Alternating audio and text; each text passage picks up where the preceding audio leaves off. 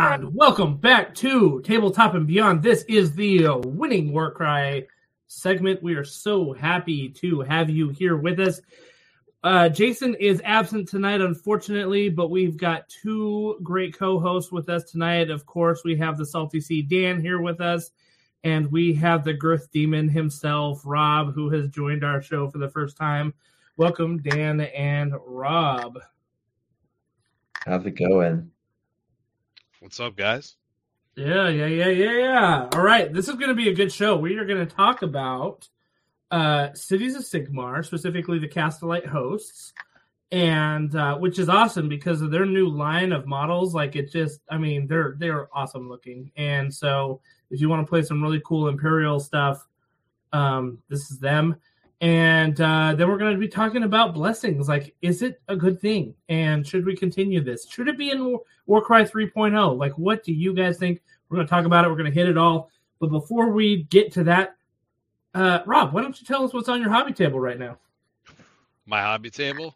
Yeah. I'm currently painting a bunch of monster killers to look like Seraphim Stalkers.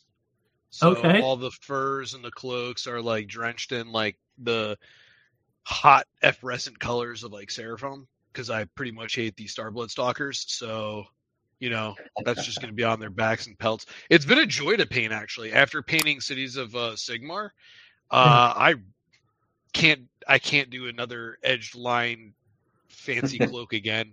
I just want to keep with my Orc boys. It was hot Orc boy summer, now it's hot Orc boys winter, and that's it. I'm going to keep it there. Dude, there's something about banded metal, and I mean, everybody who's listened to the show knows that I hate banded metal so much after painting, Red Harvest. And, like Cities has got it all over the place on it, like just like, oh, this little accoutrement on their shield or on their gun, or like, you're just like, oh, I mean, those little details take a ton of time to paint. It was the killer. It was the neck bib. The neck bib doesn't have enough of like a bump to separate it on top of the armor. And it is horrible to edge highlight. I think I must have done it over like 4 times, screaming at myself about it. I just can't. Like Steel Helms. It's like on Steel Helms, like they're simple guys, so ornate. Yeah. Like, just give me the orcs. Just give me my shirtless boys. That's right. Now, do you use like speed paint stuff, or are you kind of a more traditional style painter with them? I've only been painting for a little over a year. I think a year and a half to be exact. And I just kind of mix the speed paint 2.0s. And I just use like the regular base paints on things, and that's it. I'm too afraid to touch an airbrush. Everyone's like, it's simple. You got to clean that pot, man. That's going to be no good. You should see what my brushes look like. It's a disaster zone. It looks like a preschool. They're simple enough, but in my opinion, they're not as fun. Like, they don't give you the same tactile kind of reward that brush painting does. For some people, getting everything done fast is enough of a reward. They don't need that extra little bit, but for me, it's just not enjoyable, so I don't do it. I agree. I like the ombre, like the natural blends look really great with an airbrush, and I think it looks gorgeous, but sometimes it looks almost so well blended that it looks like a mechanical product, as opposed to like when someone has a painterly stroke or someone puts a little bit more of themselves in their painting. But that's just me being jealous because I can't use it. So that's my justification. It does occasionally. I agree that sometimes it looks like Midjourney did it. So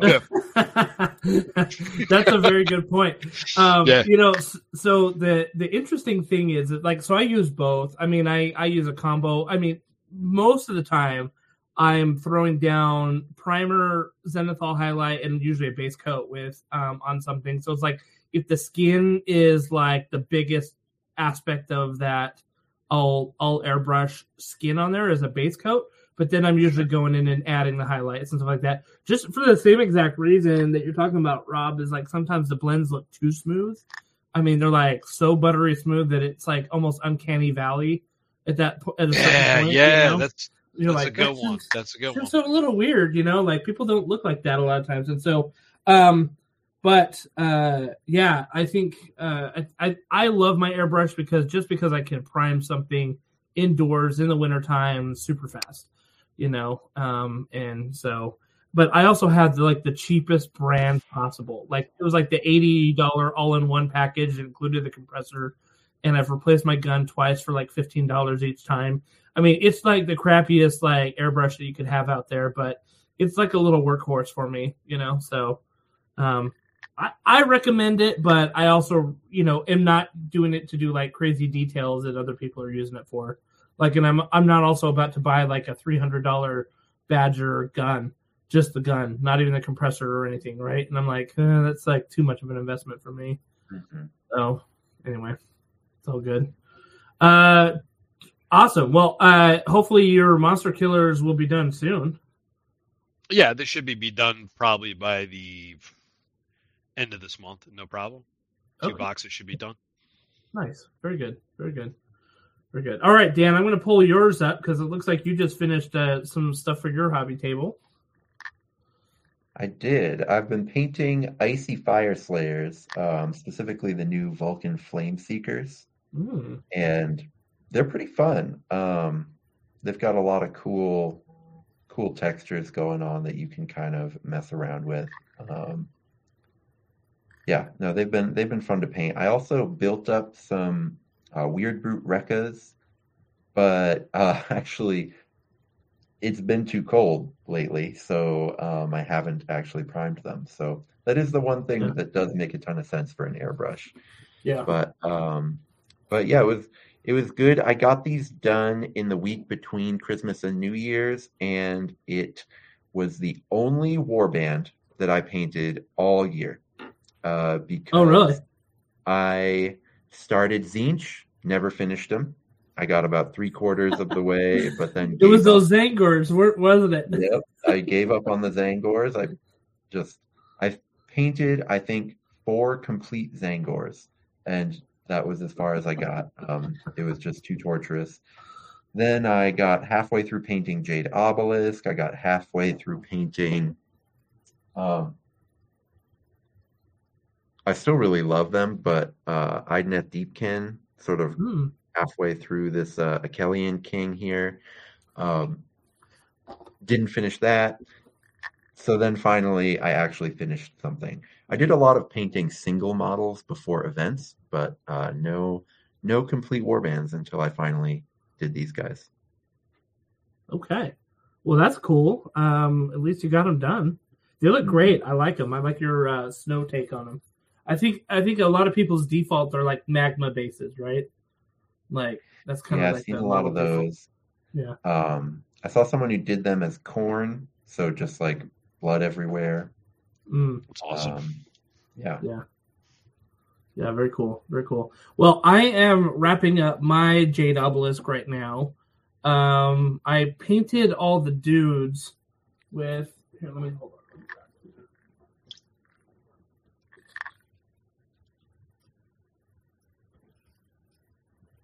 Okay, so I painted all the dudes with let's see if this will work. I'll hold it up. Oh, it doesn't want to focus that much. The cloak is coming out well, but the rest of it seems like let me take off your green screen isn't a fan. It usually is not, so I'm going to take this off. All right, so now you get to see my hobby area behind me right there, right? So, okay, so here is my Jade Obelisk. Let's see if it can focus a little bit. But I tried to do it kind of like an Aztec style. Yep. Not focused very well. So I freehanded some stripes on the red cloak. Right there. That's not showing very well, but there we go. All right. There it is. I freehanded some stripes on there, with the metal. Beautiful. And then the weapons are jade. And then I'm doing the opposite with the priestess. So she's going to be in white. Yeah. And I'm going to put some green and white stripes on her cloak here, cool. Right? So that way she's kind of like leading these, and you can tell like she's the leader. And she's in Viva Mexico colors. And exactly. So, and I 3D printed some ruined temple bases, right? So it's going to look like, Chichen Itza, like a Mayan ruins kind of thing, So that should be pretty cool. But that was my that I was hoping to get that done by the end of the year, because I actually did a pretty good job of of painting warbands this year. Like I got all my bone splitters done. I got the oh my gosh, the poison guys. Rotmire Creed guys done. I got what else did I get done? I got like 3 or 4 warbands done. Anyway, and then a bunch of terrain too, like a bunch of terrain done because we had the Nova Open, right? And a couple of kill teams too. So I was like, hey, this has like been a super productive year. My kids are always teasing me about painting my models before I buy more, and I can this year say like I actually painted more than I bought, which I was like, that's pretty good. That's pretty good. Like it's a chalk up on the win column, for me this year. But after I get these done, I've got the black talons that I got for Christmas that I have assembled already. So I think that those are going to be my next up project. And I have the Quester Soulsworn that I have a scheme in mind that's like going to be super simple. I'm going to paint them as like bronze, like warriors, right? And so I'll use the airbrush for that and, do bronze and with blue cloaks and some freehand gold in there. I think it will look really good. And then I've got the Dominion half of the Dominion box with my guys that are like 3/4 painted. So I think I'm just going to go on a Stormcast Eternal like rampage and just get like a bunch of my SCE guys off the table. I also have the Vanguard Auxiliary that are built and primed and ready to go. So I might just get all my Stormcast ones just out of the way, get them done, and just go thematic there. So we'll see what happens, as I continue to buy more models. That's awesome. I just painted up the Black Talons for somebody, and nice. They're like Stormcast plus.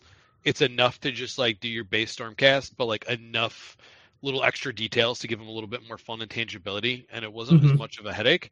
They're really fun to paint, actually. And especially, I was surprised the Lorelei, I think her name is, the Idanet Deepkin caster, was a blast to paint. I thought she was going to be horrible, but she ended up being really nice. Awesome. Yeah, I'll probably use her, I'll probably use the airbrush for her cloak and stuff like that and give it a nice, that blend on the cloak will look really good. But then I can hand paint her skin and some of the other details and all that. Something about Stormcast is like the characters, like the troops are a little on the simple side lately, and the characters are maybe a little on the complex side. And the black, like what is this backpack doing? Come on! But the Black Talons are all in between that level, which is like perfect. That's the exact amount of detail I want in my Stormcast. Stormcast plus, baby. Listen, that backpack is for the Sigmar. I'll fight a character more than a troop. And that's perfect. Exactly. The interesting thing too will be that like with Sigmar troops, 99% of the time, if they've got a character's head, I use the helmet.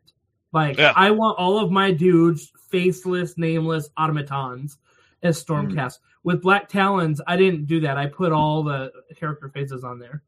I didn't go with the actual like helmeted versions of them. So. But, that's because they're Black Talons and they've got named characters and all that, so it'll be interesting because they'll be different than everybody else. And also the character helmets are just so extra. Like this guy's got an entire sunbeam on top of his head, So I can't resist the helmets usually. Exactly. Like the bearded helmets they have, like where it's the helmet baked into the beard. I think that one looks sweet. I think that's such a good design it, and if they're relaunching, if rumors have it, they're relaunching like more older Stormcast into the Thunderstrike, I would love that, like that Roman-esque, like it looks so sick. It really does. Yeah, it'd be good. Very good, very good. Well, it sounds like we all have our work cut out for us, boys. Just keep painting, and for those of you that have not made it to our Discord, please come. Also, show off your miniatures that you're working on. Like, we love to see it in the Discord chat. We have a lot of people that put stuff in there they're painting. Sometimes it's Warcry related. Sometimes it's totally a different game. But it's really awesome to see what everybody's doing and some of the stuff that they're painting out there. Because I know I feel better when I see people doing good, and it inspires me to want to do better too. So, yeah, awesome. As far as news goes, for our Warhammer news, we don't have a lot right now. The thing that I would suggest is that in about 10 days from the time that we're recording this, I think it's on the, the 18th? The 19th of January, they're going to be doing a release or kind of a Warhammer preview, and Warcry is on the list for that. Now, if rumors are true, Dan kind of spilled the tea a little bit before the show started. If rumors are true, this may be our Night Haunt and Luminous Realm Lord box that we might be seeing. So it'll be interesting.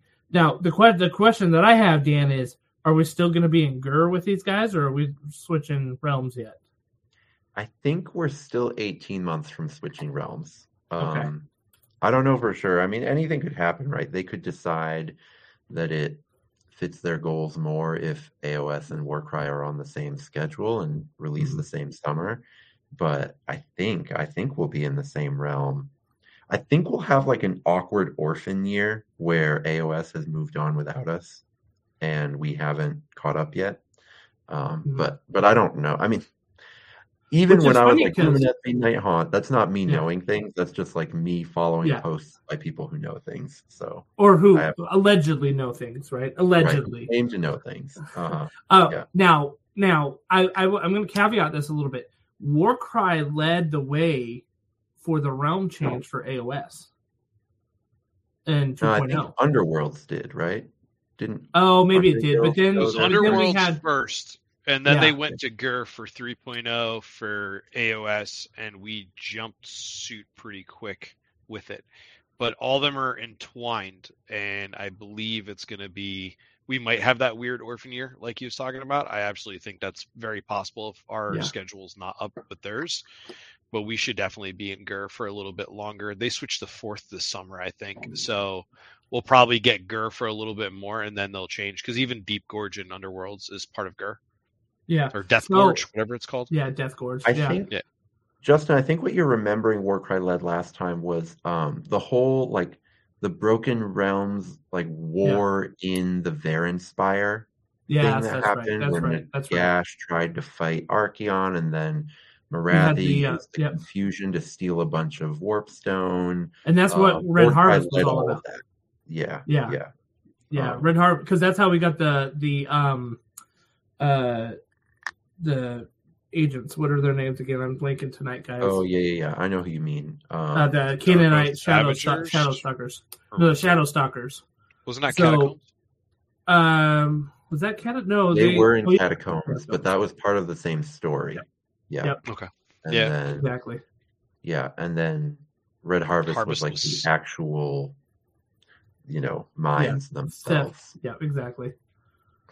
So. Yeah. Anyway, good times with that. So yeah, that is what I'm remembering, because that was kind of the transition story. That you can always tell when you're about to switch editions in AOS or Warhammer 40K. They come out with all those narrative books that give you like bonus rules, like the Pariah of Nexus, and and like all the Dawnbringer stuff is all the kind of the narrative stuff that sets you up for the next change. So.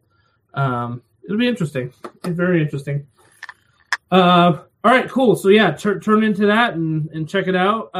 Let's see. Let's move on to talk about Cities of Sigmar. So I'm going to share our screen here. Now, what we talked about in the beginning is there's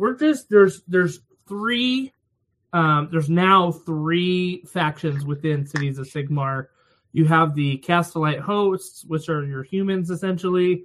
You have your Darkling Covens, which are your elves, kind of wood elves, dark elves, or whatever you want to call them. And then you have your Dispossessed, which is like dwarf central, right?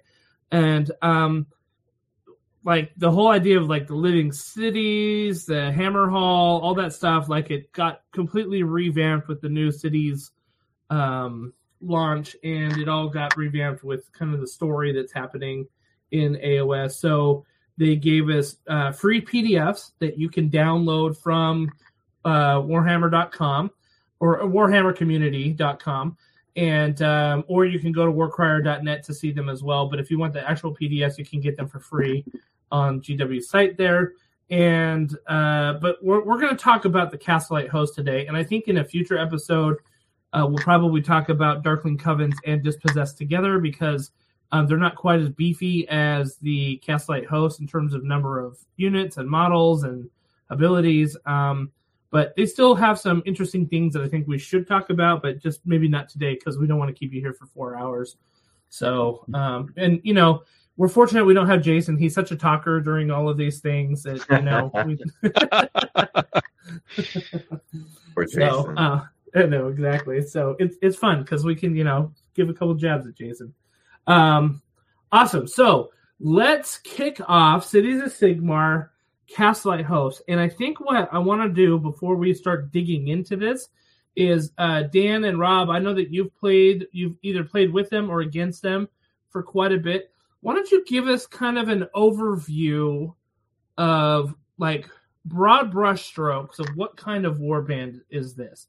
Is it a Swiss Army knife like Soulblight Gravelord where you've got a lot of different tools at your disposal? Is it a shooty list? Is it a, you know, more melee focus? Like, you know, what are you looking at playing with this, and how does the overall Cities of Sigmar play? Hopefully that makes sense. Why don't we kick it off with you, Rob? Like, what do you think about this warband and kind of how does it play? Broad brushstrokes. Yeah. So to make it simply put, in my experience with it, it's a very synergistic army that wants to replicate the movie Napoleon, if you've seen it, where a bunch of dudes just fire some muskets and some guys just stand together and chill and get charged. And it's a pretty sweet time. It's so simply synergistic to it that it's really good, but it's deceptively hard to build a good list for. Okay. It's awesome. The best I can do. I'm like ready to dive in. I'm like itching. Oh yeah, so. We'll dive in. But I think that's a great overview. Dan, what do you think?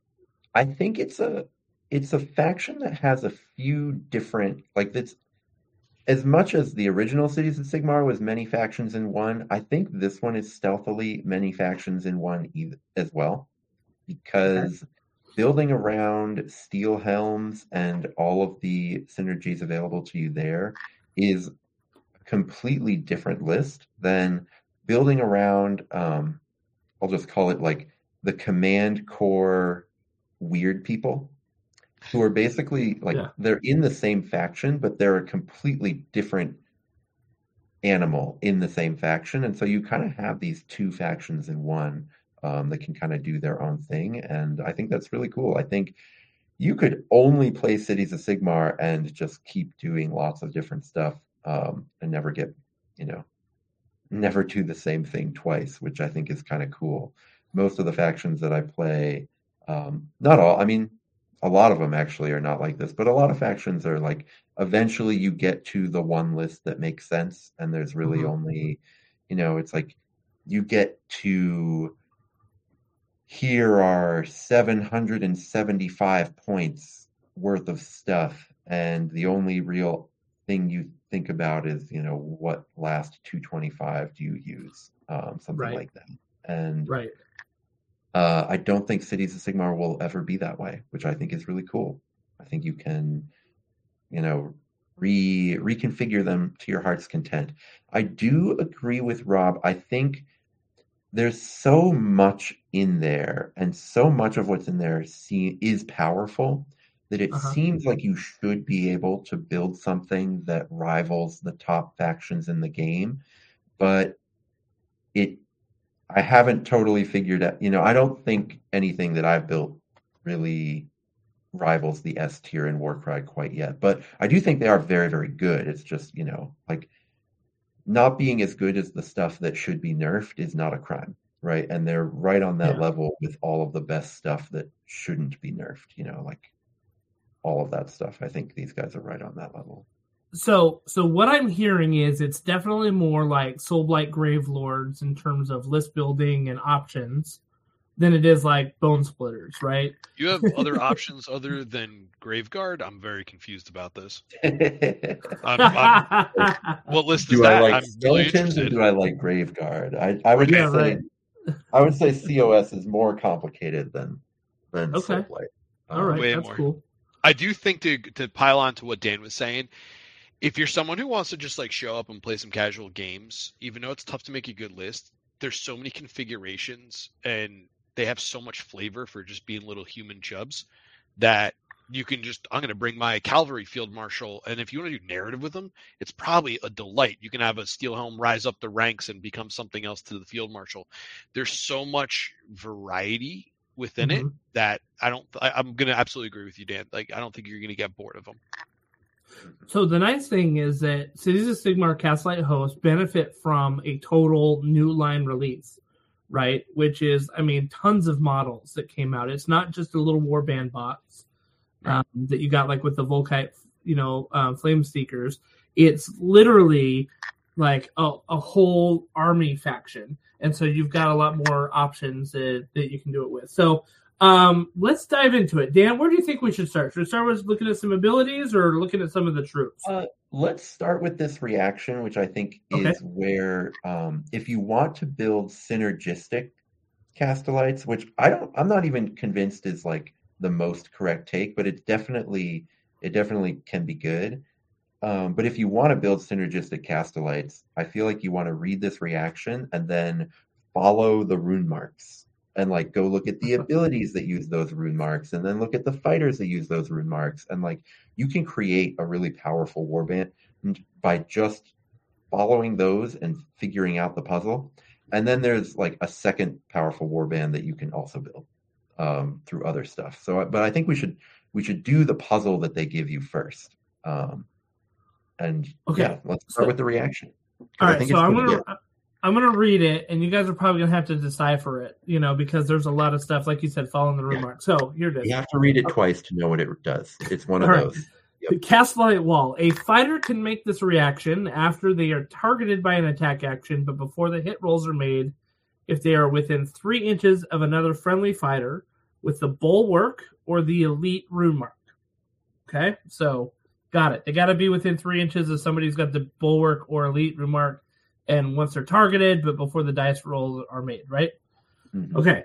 If the other friendly fighter has the Bulwark rune mark, add 1 to this fighter's toughness characteristic until the end of this activation.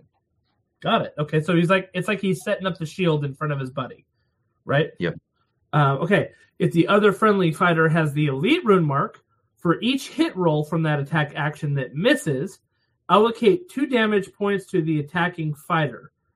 If the other fighter, okay, so basically it's like counter, like a better counter. A better counter, yep. Yeah. It's turbo counter. Turbo counter. If the other friendly fighter has both the Bulwark and Elite rune marks, apply both effects. Yeah. Okay. All right. So options are like you said, you can kind of build that reactive army that you were talking about, right?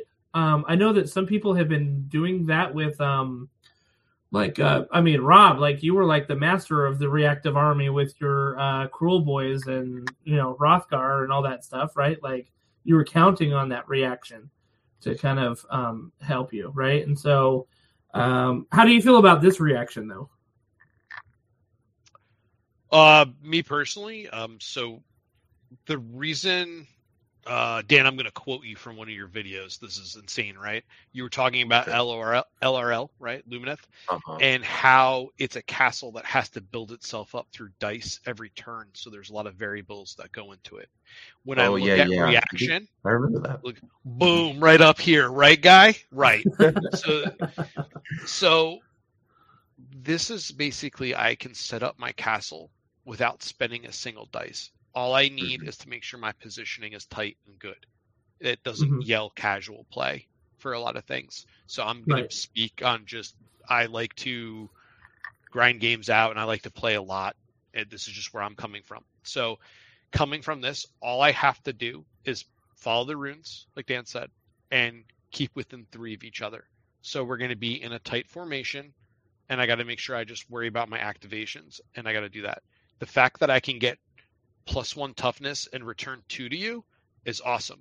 The first thing I thought when I saw this was, and I don't know, are we allowed to cuss on here? We're allowed to give one. I got one. Gently, very gently. This Gently. is still family friendly. A big jog off to KO. Yeah. Because this works against ranged as well as melee. So when you want to throw your cute little 2-3 strength dice at me with your pistol shots, and you got 5 of them coming my way or 4 of them coming my way, hope you're getting ready to get some 2s back to you, and it's going to feel great. Same thing, bumping myself up to 5 toughness, and your Aether Cannons are all of a sudden hit 4 ups, not 3 ups. It's a little bit more dicey for them to weigh it. Granted, perfect world, magical Christmas land, I'm getting both, right? But that's part of following it. I love this reaction. I think it's a ton of fun for me to build because it's very synergistic. I definitely think you could fall into bad traps with it, though, for sure. It's a very good point. I want to say that it's super thematic for this army, right? Cool, and I love the fact that it's very thematic. Of like, these guys are in formations that you say. Like, I mean, they are like the city's formations, right? They're supposed to be marching in line together and helping each other out, and the wall is there for a reason, right? So I think that's awesome. Would you, if you're building around this synergy, would you basically in your 3 deployment groups have like, you know, the dude that's got the elite and bulwark in each group? Is that like how you would build it, or would you just focus on one group that had this ability?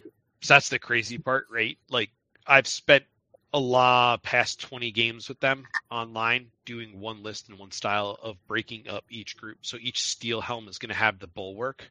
Yeah. The Ogre Warhulk, I think it is, the Fusil Major on Ogre Warhulk, has both. And then you have to find where the elites come from. And that's either from the Fusilers or the pistol field marshal.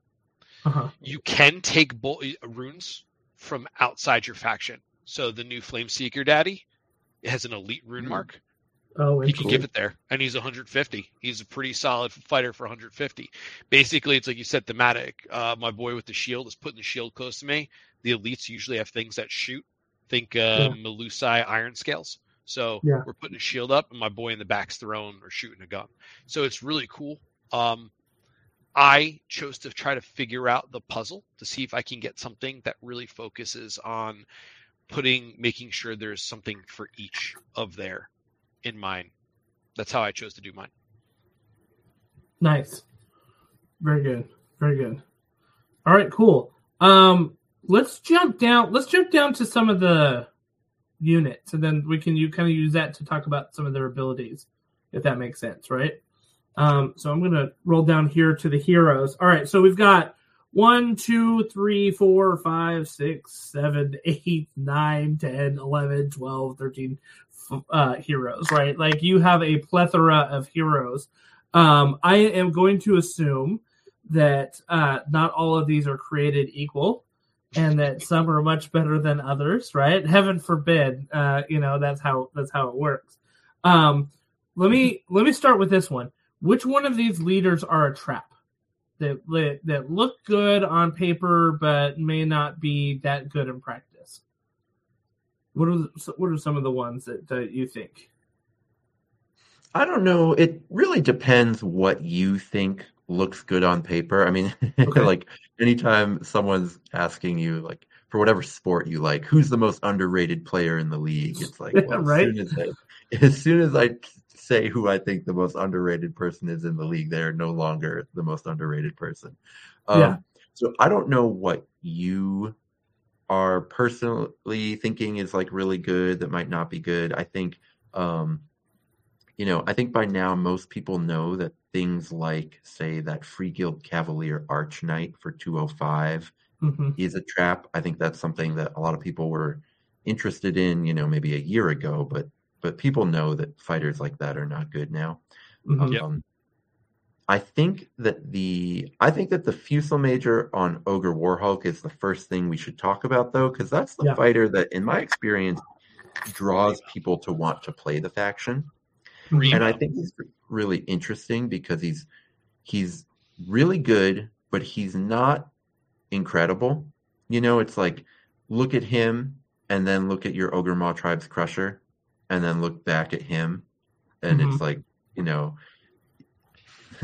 your man's not me. but with Old Right, Spice, right. you can smell like me, right? I mean, he is like 70 points cheaper, though, right? So no, he's the same points cost.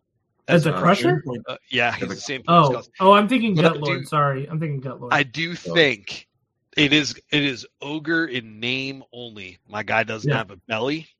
Pretty weak game, right? But he does have a dude on top of that's a why he's crow's got nest. that toughness 6. But listen, so he's got the crow's nest. Dude. He's the dude that was just like, had big bones growing up, and the kids teased him on the playground, being like, "You're such an ogre," and the name just stuck, and right. So they're just like, "Hey, ogre." That's just his nickname, right? Like, funny enough, it is taller. Like the model side by side is taller than a tyrant by a little bit. Oh wow! So he is a little longer, right? He's not as girthy, but that's okay. He handles completely different. And there are times where like everyone looks at him like, oh, that dude's good. He's got 6 strength. He's got 6 toughness. He's coming in there to wallop. He's kind of like a mobile HQ with net prevention built in, right? So it's like, oh man, I got him netted. I'm within 2. He can't hit me. My guy's going to start blasting somewhere else. Not a great shot, but it's better than doing nothing and passing the turn, right? He's also got 3 dice on 6. He's going to consistently hit 3, 4. It's cute. It's not bad. It's not great, like Dan was saying. But the fact is he has the 2 rune marks. He's got 4 move, 35 health, 6 toughness. Pretty thick lad. And he's going to be the whole linchpin to enable a lot of different turns and plays when you're playing for that synergy play.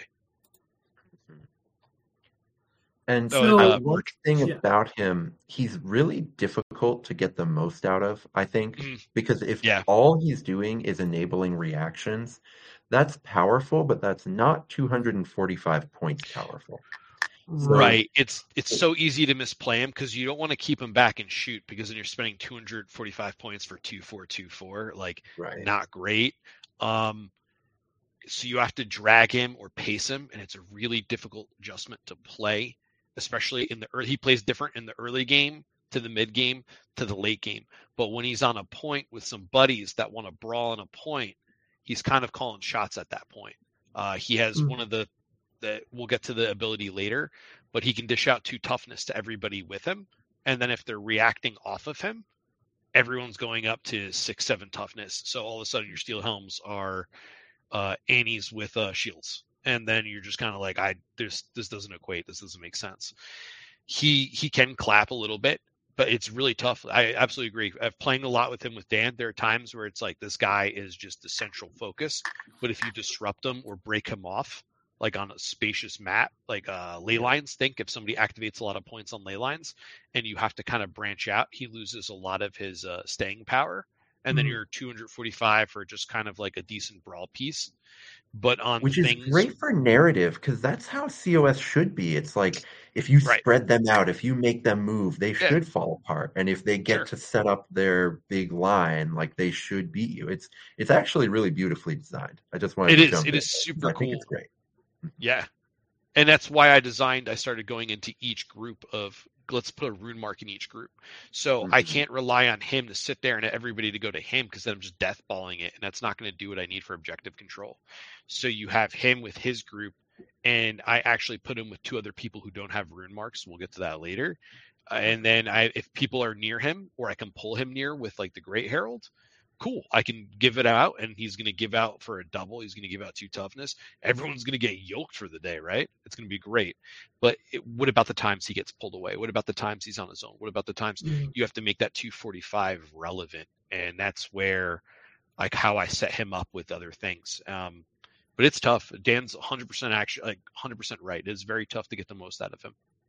I think in general, people, like, a good rule of thumb for people is you should try to have him almost die every game. 100%. If he's at full health, you're playing him wrong. Yeah, because he's so hard to kill for his points, and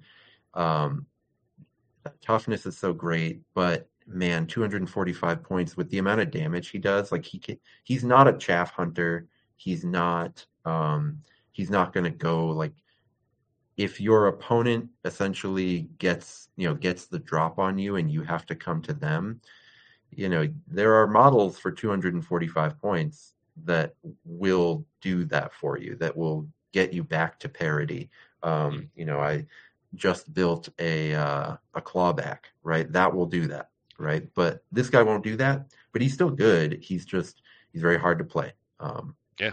So yeah, I think I remember playing against ogres against Jason, and he had a tyrant on the board, and I remember using movement, basically staying away from the tyrant the whole game. I think he only got like one attack in at the end of the day, and it was just such a waste of points in a sense, right? Because like he couldn't do anything with it. Or, I would throw like a little tiny chaff in there, so he had to like use a movement, and then he had to like shoot. And it just was like such a waste of points of what he should be doing. You know what I mean? I feel like this guy has that same sort of vibe where it's like, if you can disrupt his flow, then they've sunk a good chunk, a quarter of their warband essentially into him. And if you can disrupt the flow, then that's like an easier time to win in a sense. So like, that's the cool part about him is like, he's hard to disrupt the flow. So for 245, you're not looking at a Titan piece. You're not looking at a Dragon piece. You're looking at a really phenomenal support piece that can act on its own. And basically, and it's going to sound like ridiculous, because if I was to explain like how I was playing him and go through all these motions, you're going to be like, that doesn't sound good at all, right? Like, it sounds very mediocre. I run him in the same group as a Great Herald. So the warband's not dice hungry at all, which is sick, at least the way I build them. If you're building for rousing speech and finding some other plays like that, then they're probably going to be a little bit more dice hungry. Basically, depending on my matchup, I've gone move 4, shoot. Okay.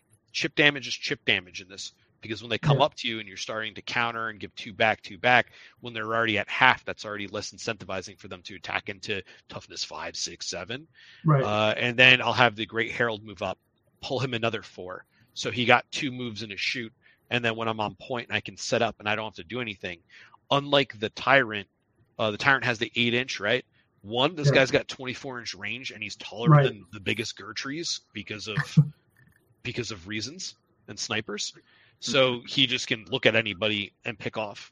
He's hard to, like, you net him, okay, he'll just stay put and people could stay with him.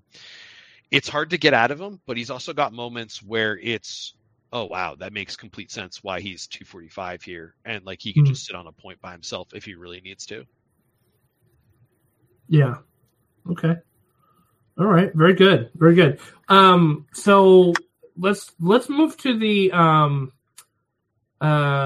who are your other ones that you like using in your warband? What are the leaders? Not the Fusil Sergeant. That is a proc of robbery. It's 2 extra hit points for 20 extra, 2 extra wounds for 20 extra points. Value Town, not here. I don't play the Alchemist guy because I don't own him, but he looks cool. He's got a little bit of he's got a little of that leather face going on a little bit, and he's then got Battle like Mage, the gimp from Pulp Fiction. A little bit, he's sensual about his runes. I don't play the Battle Mage, and I really want the Free Guild Command Arc Knight to work. Really want him to work because of it's the sickest model ever, dude. I love it. Yeah. He's so cool, dude. Even the Arc Knight on the horse, dude, they look like Bretonia but newer. They're so sick. But there's nothing that makes me want to spend 120 points for like 3-5-2-4 4-4-15. Like, I'm just kind of I guess I could give the double, but he gets removed too easy. I'd rather just do the 155 for the heirloom weapon if that's what I'm going to be doing. Yeah, but I play a lot with the dueling pistols. Believe it or not. Dan, all these guys have that wizard blast that you love so much. No, I specifically love the 3 dice one. That's what I'm saying. That one that has literally 50% more damage than all the regular wizard blasts is so good. Super good. By the way, Justin, we had a guy show up to our casual Thursdays with Black Talons, and he came away saying, "Oh wow, the elf is the best fighter in the warband." Wow. I don't think it's true. I think Rostas is the best, but he was just like, "Yeah, the elf does everything. The elf does everything you could possibly want." I can't wait to get her on the. I can't wait to get her on the table. And if I have to eat crow by winning with her, I will. Because everybody's huffing the headshot, right? Everybody's like, "Oh, the headshot's so sick," but when they whiff it, it's going to be the worst. Feels bad. Oh, but dude, that's the worst. Having 3 dice at for 3-6 or 3-7, whatever she is, pretty sick, and she moves 5, pretty good. Yeah, very good. Okay, all right. Let's see. These are all like sergeants. What do you? I'm assuming you guys don't like the battle priest or the prophet. I love Battle Priest. Yeah, Battle Priest is all right. For 65, that's awesome as a leader. The thing that's cool about the Battle Priest is for the price of, for 130, which is it is expensive because you get an Annihilator for that price. But for 130, you can get 2 Battle Priests to have just like numbers in your Stormcast Warband. And little guys who run around 4 inches, have 12 wounds. That's very reasonable. The attack profile is nothing to write home about, but for 65 points, you don't care. And the strength 4 is weird because it means that in chaff battles, he will often win. Like he'll go toe to toe with other chaff. And just getting those numbers into a Stormcast Warband can be really good. He loves attacking Huan Chi. Loves him. Yeah. Yeah, I mean, if he can catch him. Right? Yeah. So I actually think the Battle Priest is really good. I don't know why you'd ever want to run it in this faction. I think he's an ally only, but I do think he's a great ally. I think an ally, like you said, in a Stormcast where you often have like, what do I do with these 80 points? Do you know what I mean? Like, I put together my thing, what do I do with these 80 points? And all of a sudden you got another little extra, leader, I think is great. The prophet. Did you talk about the Sergeant at Arms yet? Let's see. No, we didn't. He's at 100? Pretty surprisingly good for 100 points. He can do the same thing the Ogre does and give a +2 toughness bubble. And he's 4-3-2-3, which is like sneaky, pretty good for smacking some other dudes around. And he's 4-4-12. Like, he's not terrible. Like, he's performed pretty okay when I've played him. Yeah, I really like him just for if you want to do the formation thing, the +2 toughness. And the fact that +2 toughness doesn't only work on the Steel Helms is really nice. Once we get past the kind of rune mark Jenga that Rob likes to build, I want to talk about some of the weirdos in this faction. And they love having some friends who will give them +2 toughness. They're really into that. So, okay. Cool. Let's see. We talked about Alchemite Warfranger, Fuzil Sergeant. Anybody else? What about you? Said Rob, you like using the Free Guild Marshal with shield or with weapons? I'm a pistols boy, but you can use pistols. Any 3 of them are fine. And the reason I like pistols because I also have the cursed city dude. I don't know his name, but he's got like a saber and a pistol, and he looks awesome in a fur coat. So I was just like, I'm going to proxy him to be the Free Gold Marshal. Yeah, very good. I know exactly what you're talking about, and that model is. And I can use him for the weapon or pistols if I want, and if I really want to get snazzy, I'll glue the shield on the back. I love all 3 marshals because they're all good. You can give people plus toughness with the shield marshal plus the plus toughness reaction. You can do the damage stuff with the dueling pistols, and then the swordy one you could give him because he's only 20 wounds, so you could give him +1 attack if you wanted to. That 3-5, strength 5, 3-5 is not a bad place to put a +1 attack blessing on, and he's got rousing speech, add 1 to the attack's characteristics of everybody within 6 inches.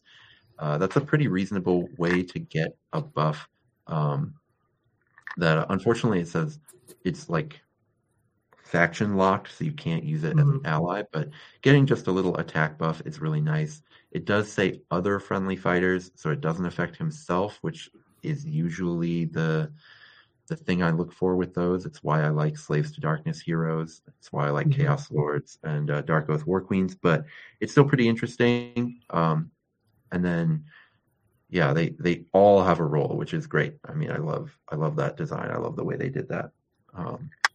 It's cool. Absolutely. And they're pretty on par with other, like, especially if you look at other Warcry kind of bespoke leaders. They're all around like 150, 155 points ish, and about 20 wounds, toughness 4 or 5, depending on which one you're looking at, right? So I think they fit in line with that pretty well. They totally do, and I'd say they're better than most of the bespoke hero. Well, maybe not most, but they're most they're of the better 1.0 than one of them. They're better than, except for maybe Heart Eater. Yeah, because I don't know. I mean, like 170, 200, 175, and you're getting like 150 seems to be like that new price point. Like, look at the Vulcan Flame Daddy, but like if you go back to the 1.0 and you're looking at like Dominar, you're looking at the Tarantula's Broodlord dude, the Canaanite Shadowstalker chick, the Cyan Flame guy. These are cheaper by like 30 to 50 points, and they're very serviceable and comparable in stats. And the abilities are just so relevant. Like any of the ones that don't have a good ability, it's just like, why do that when you could do this, right? I mean, looking at the Marshal with Shield, the fact that you can have T5 20 wounds, be still with the 4424 like chaff killer profile, and then giving out +2 toughness is just like such a huge amount of power to have at your disposal for 155 on a move 4 guy, right? He's not even move 3, so that's pretty nice. Yeah, very good.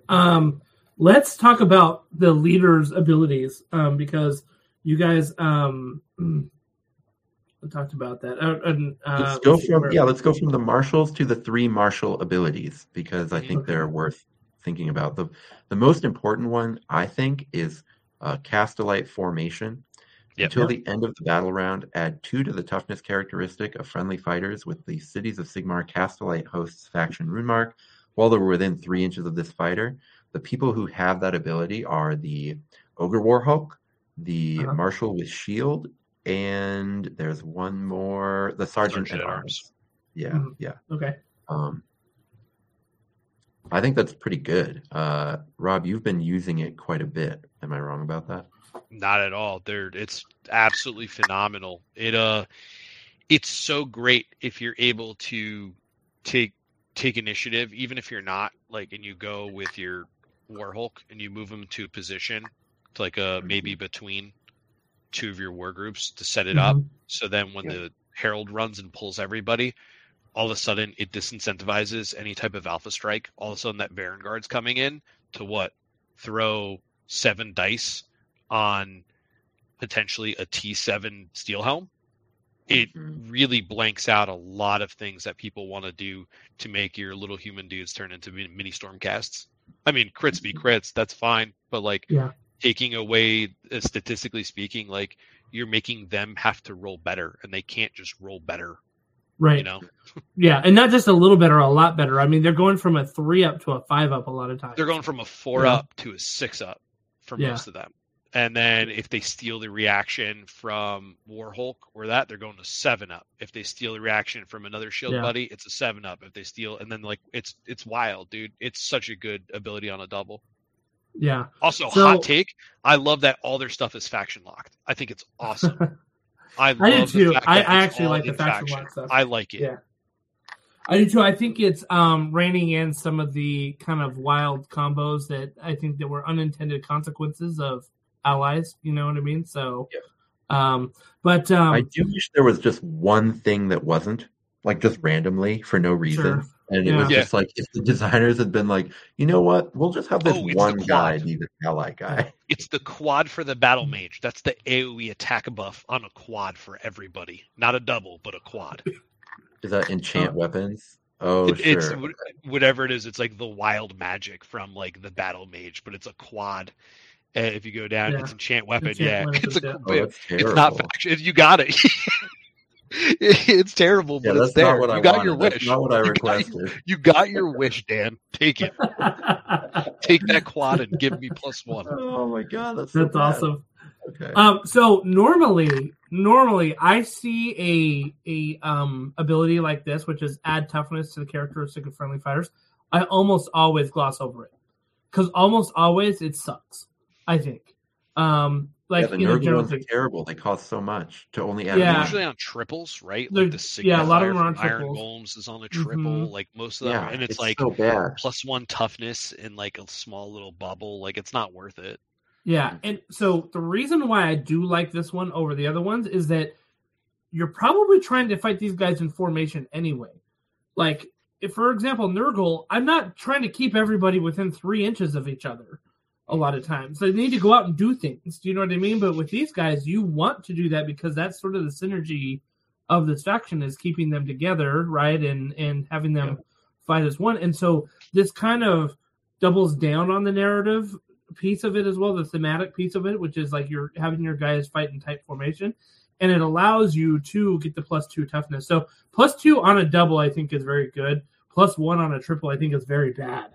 You know, so so I think it's interesting because my first read through this, I kind of glossed over that as like, okay, that's just the toughness ability, you know. And hearing you guys talk about it, I'm like, oh, actually, that's a nice little gem in here for sure. You know, so kind of interesting. Let's see. You guys, what are the other martial ones that? So the next one is rousing speech, which is just we already kind of covered it. The +1 attack. It is also faction locked, and it doesn't affect self, unfortunately. But 6 inches is really a huge area. That's a 13-inch bubble. You know, there's no one that I saw that I was really excited to get this buff on. I think maybe you're supposed to be doing it on the Arch Knight. I'm not sure. Otherwise, there's just cavalry pieces, and that's like what I came to the woeful conclusion of. You hit the nail exactly on the head, dude. Like I'm like, oh, whoa, it's a War Channa on a cheaper body. Like, oh, God, nobody else has that. And then you're just like, but why do that when everybody's just kind of like I can give the Warhulk maybe +1, which is kind of sick. The Cavalry Marshal with +1, okay. The other Arch Knight, sure. But other than that, you're just kind of like steel helms. Yeah, and I'm at my most excited with those if I'm either giving like a lot of chaff models +1 or like something extreme like a FOMO Crusher +1, you know, like Dark Oath War Queen hanging out with a FOMO Crusher and her buff affects herself and then she gets the FOMO Crusher, and so now you're getting like basically 3 onslaughts for the price of 1 because a FOMO Crusher onslaught is worth 2 regular onslaughts in my opinion. Like that can be really powerful. This has that potential, but just like there isn't anything. This is the one that I wish wasn't faction locked, right? Like I wish I was just kind of putting this into some other cool stuff in order, but that's okay. That'd be wild if it wasn't faction locked, because then you would ally an Arch Knight into like Stormcast. Yeah. And like, what do you? It'd be rough. Or all of your KO armies, right? Right, like KO Spears would be crazy with this. It would go hard. So, Calthea just moves them into position. You're like, okay. Mm-hmm. Luckily, it is just melee attack actions. But it's pretty crazy. Yeah. And then the last one, I think, is the take aim, right? Take aim. Mm-hmm. Yeah. This is called Take the Couch. Right? Until the end of the battle round, add 1 to the damage points allocated by each critical hit from ranged attack actions made by friendly fighters with both the Cities of Sigmar Castlight hosts, Faction Rumark, and the Elite Rumark while they are within 6 inches of this fighter. So this is only meant for like 2 of your fighters, you know, or like three or 4 different units. I mean, there's not a lot. 3, yeah. That's it. So I do think. Wait, hold on. Do they have to have the elite? Oh, unfortunate. Okay, so it's not all ranged attacks. For a second, I got really excited and thought that you could boost the Soul Shepherd with this, which would have been cool because it rolls 5 dice per attack. And so bringing it from 1/1 to 1/2 on 5 dice is actually you'd get a lot of damage from it. But you double it out, like you double out the output. That'd be wild. I thought about that too, and I was like, oh man, like wait, it's the dream. The Soul Shepherd, is that the aim burger that you're talking about? Yeah, the Burger Mage. The Burger Mage. Who I think is good. And then, but I guess you're supposed to do it on the Fusilier, which is so tough. the I think Warhulk, the Fusilier, and the dueling pistols. Oh yeah, like his self. Yep. Mm-hmm. So it's like the 1 out of 10 times that you're not using the triple for your Herald, and you're just like, well, I got a couple here to gun with. Let's just, because then they're like 2-5. Mm-hmm. Like, okay, that's all right. It's like a worst case scenario. I'm going to throw this triple away, but like, why? Yeah, I feel like what makes the Pistol Marshal good is the way he enables your reactions, not necessarily the way he sort of does the other stuff. And yeah, this doesn't do it. 4 on his shooting attack is fine, so you're fine with that. Yeah, very good. Let's get into some of these fighters. So we can do maybe the regular army fighters, and then the thing I'm excited for is the weirdos. So okay. Dude, all right, the weirdos are great. So the regular army fighters, where do you want me to start? Let's do the bread and butter one. Let's do the steel helm. Is that what you've been mostly playing with, Rob? Yeah, I have 2 builds of what I run. One runs 3 steel helms, the other runs 5. Depending on what I'm doing. I switched to the 3 steel helms just because it was like, I'm sorry, one runs 4, the other runs 5. They're just, for 60 points, you can't ask more for what they do. They're just solid. They're your friend. You know, they're never going to let you down. They're 4-4-10. They're not bad, dude. They give the bulwark rune mark. They enable that. And they're 3-3-1-3. At the worst, at the pinch, you're just fighting zombos, you know? Yep. So I was going to ask, like, why do you like them over the flagellant? And I mean, my hot take is you get that extra point of toughness. You lose the attack. I mean, the flagellant has 1 extra attack than the steel helm, but you also get that bulwark rune mark, which I think is really good for them to react and kind of next to their buddies that are doing it. You know what I mean? So he had a Mike, Mike Sansom, like he made a build where we were joking around using the Auric Flamekeeper, and then I think we had 15 bodies, and I'm gonna say 2/3 of them were flagellants to just send them into their death and then just whale out dice with 4 dice and fish like 2 4s of them. And like it was just like, it was degenerate. It was just hilarious. This dude's whipping themselves to death. No, yeah, you just take it because the rune mark is just infinitely better, and the 1 word defense or toughness is great. I mean, 60 points at 10 wounds, like it's so like that's really like nice and efficient, right? I mean, you're getting down to almost almost Flesh Eater Courts like efficiency with their ghouls, right? Like because their ghouls are like 55. One day we'll get better than Shatterers. Just you watch. We're on our way. We're on our way to the moon, guys. The Shatterers are really good. Yeah. Well, it's because they don't have a reaction is why they get that extra power. Watch out. 2-inch range worth it. Yeah. It's insane. Is there somebody? Are there warriors in here that you guys would not just like straight up like I'm never going to take that? I'm not going to take flagellants. I don't think you could force me even if there is a fire.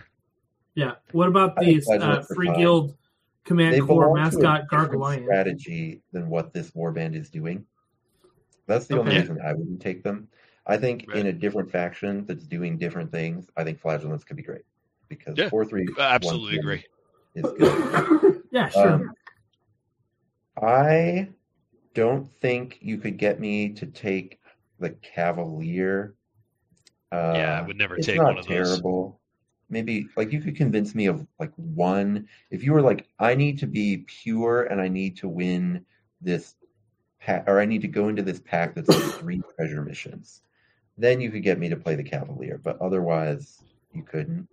I'm interested because Rob's really into the Fusilier, or you've been playing a couple of them. I play 2 in my list like a madman. Man, yeah, I'm not a huge fan of the Fusilier. I think it makes sense. I don't want to be playing a warband that is a worse version of another warband, and I feel like paying 120. So different, though. Paying 120. Are you telling me it's not an Aether Cannon? It's exactly. 10 more points than an Aether Cannon, all right? But paying guess what? 120 for what KO can do so much better at either 130 or 110. It's like this legitimately does stuff that the Aether Cannon doesn't do. You've got the 15-inch range instead of 10. I've definitely like dealt with Aether Cannons by just like running away from them, and that is harder against this. But then like the Mortar from KO is just so much better than this for 10 more points that it's like it's this tough situation where it does feel like if you're running a lot of Fusiliers that you're kind of a worse KO.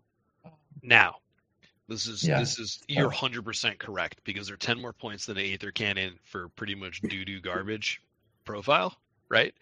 Yeah. We do have the 5 toughness, which is pretty good on it to protect the 10 wounds. It has the elite rune mark.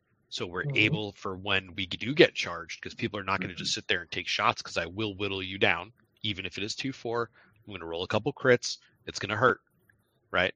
When you come up to my steel helms, all of a sudden my steel helms are like, well, okay, I'm just going to do 2 back to you now because I got this. They are, on paper, worse than what KO is doing. And that's the same thought I had. However, when I added a second one to my list, on top with the Warhulk, you can chip so much down. By the time they come into you, all the counter and the turbo reaction is where it shines. I absolutely do agree. I think the stats are so mediocre for what it is, but for it just works with it. And I sound like a madman, but like that and the 5 toughness, if you target it and the Warhulk's there, it's 6 toughness, and I'm returning back 2 to you. Or if I steal from if I didn't shoot or anything like that. They've done a lot of work in the games I've played against a lot of different factions. And again, I love it against KO. Like, I'm outranging your Aether Cannons. I'm able to shoot. You're hitting me on 4s, not 3s, like everything else that your godforsaken dwarf god gave you the ability to do.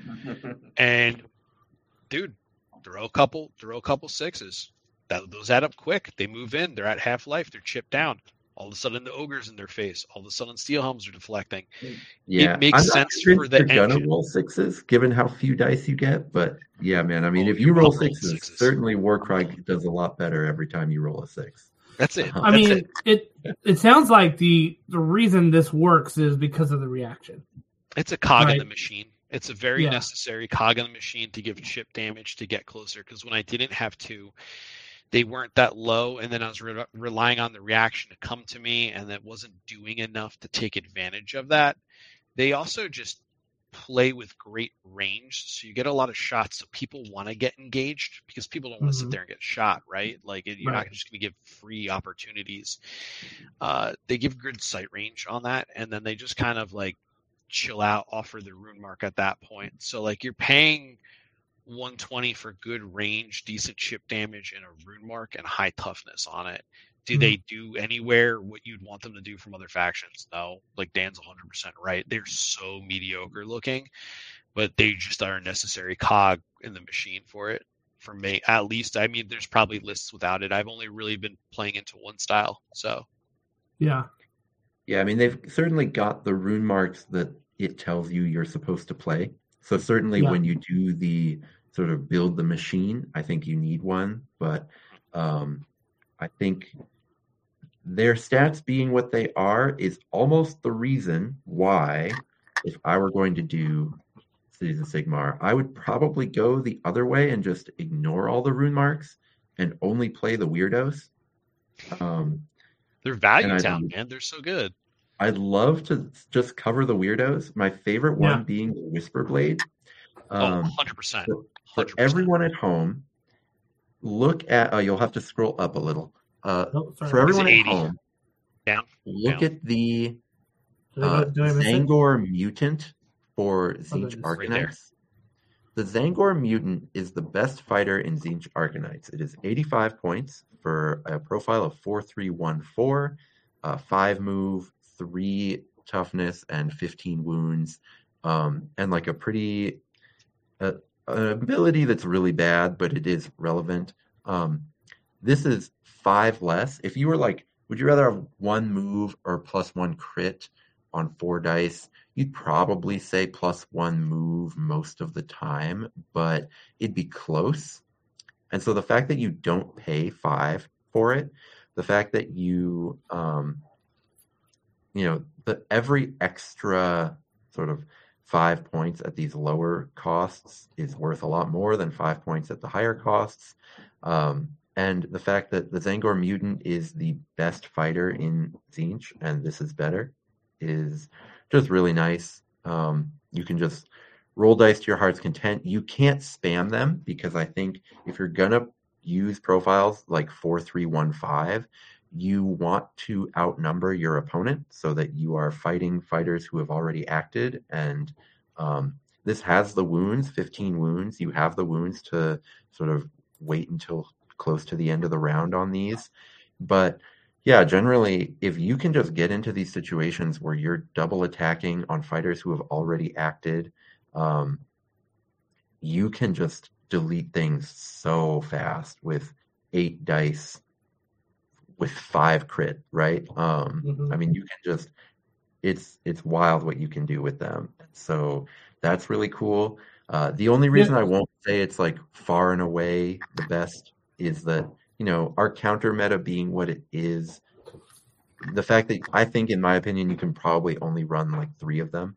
I wouldn't want to go into something like, here's my 6 Whisperblade War. Well, now that I say that, I kind of do want to do it just to just to have that fun. Maybe it's a lot of wounds.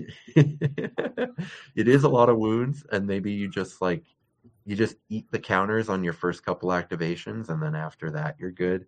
Right.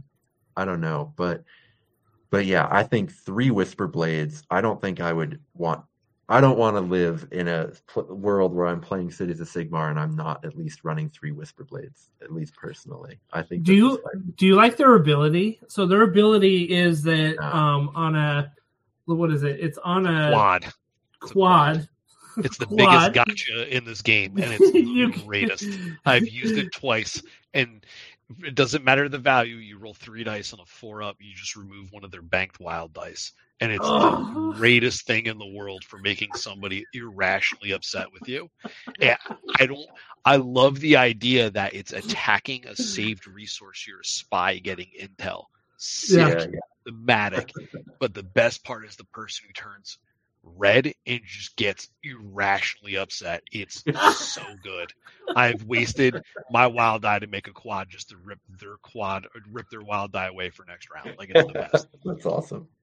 It's the best. Especially since, I mean, like, I've had so many players that are like learning to play Warcry, and they're like, what do I do with this wild dice the first turn? Like, what should I do? And I'm like, bank it. Like, you always bank it your first round, pretty much, right? Yeah. I mean, unless you have an absolute plan with it, you bank it. And dude, round 2 be hilarious if you're just like, yeah, no, it's gone. The tempo, the value off 80 points. Yeah, it's really funny. It makes me laugh. I mean, people are like, "Oh, rampage," and you're like, "No, give me one of your wild dice, or 2 or 3 of them, maybe." Yep. Oh, could you imagine if you banked like 2 or 3 wild dice? Someone has spite, or what's not spite? It's the blessing that gives the extra wild die.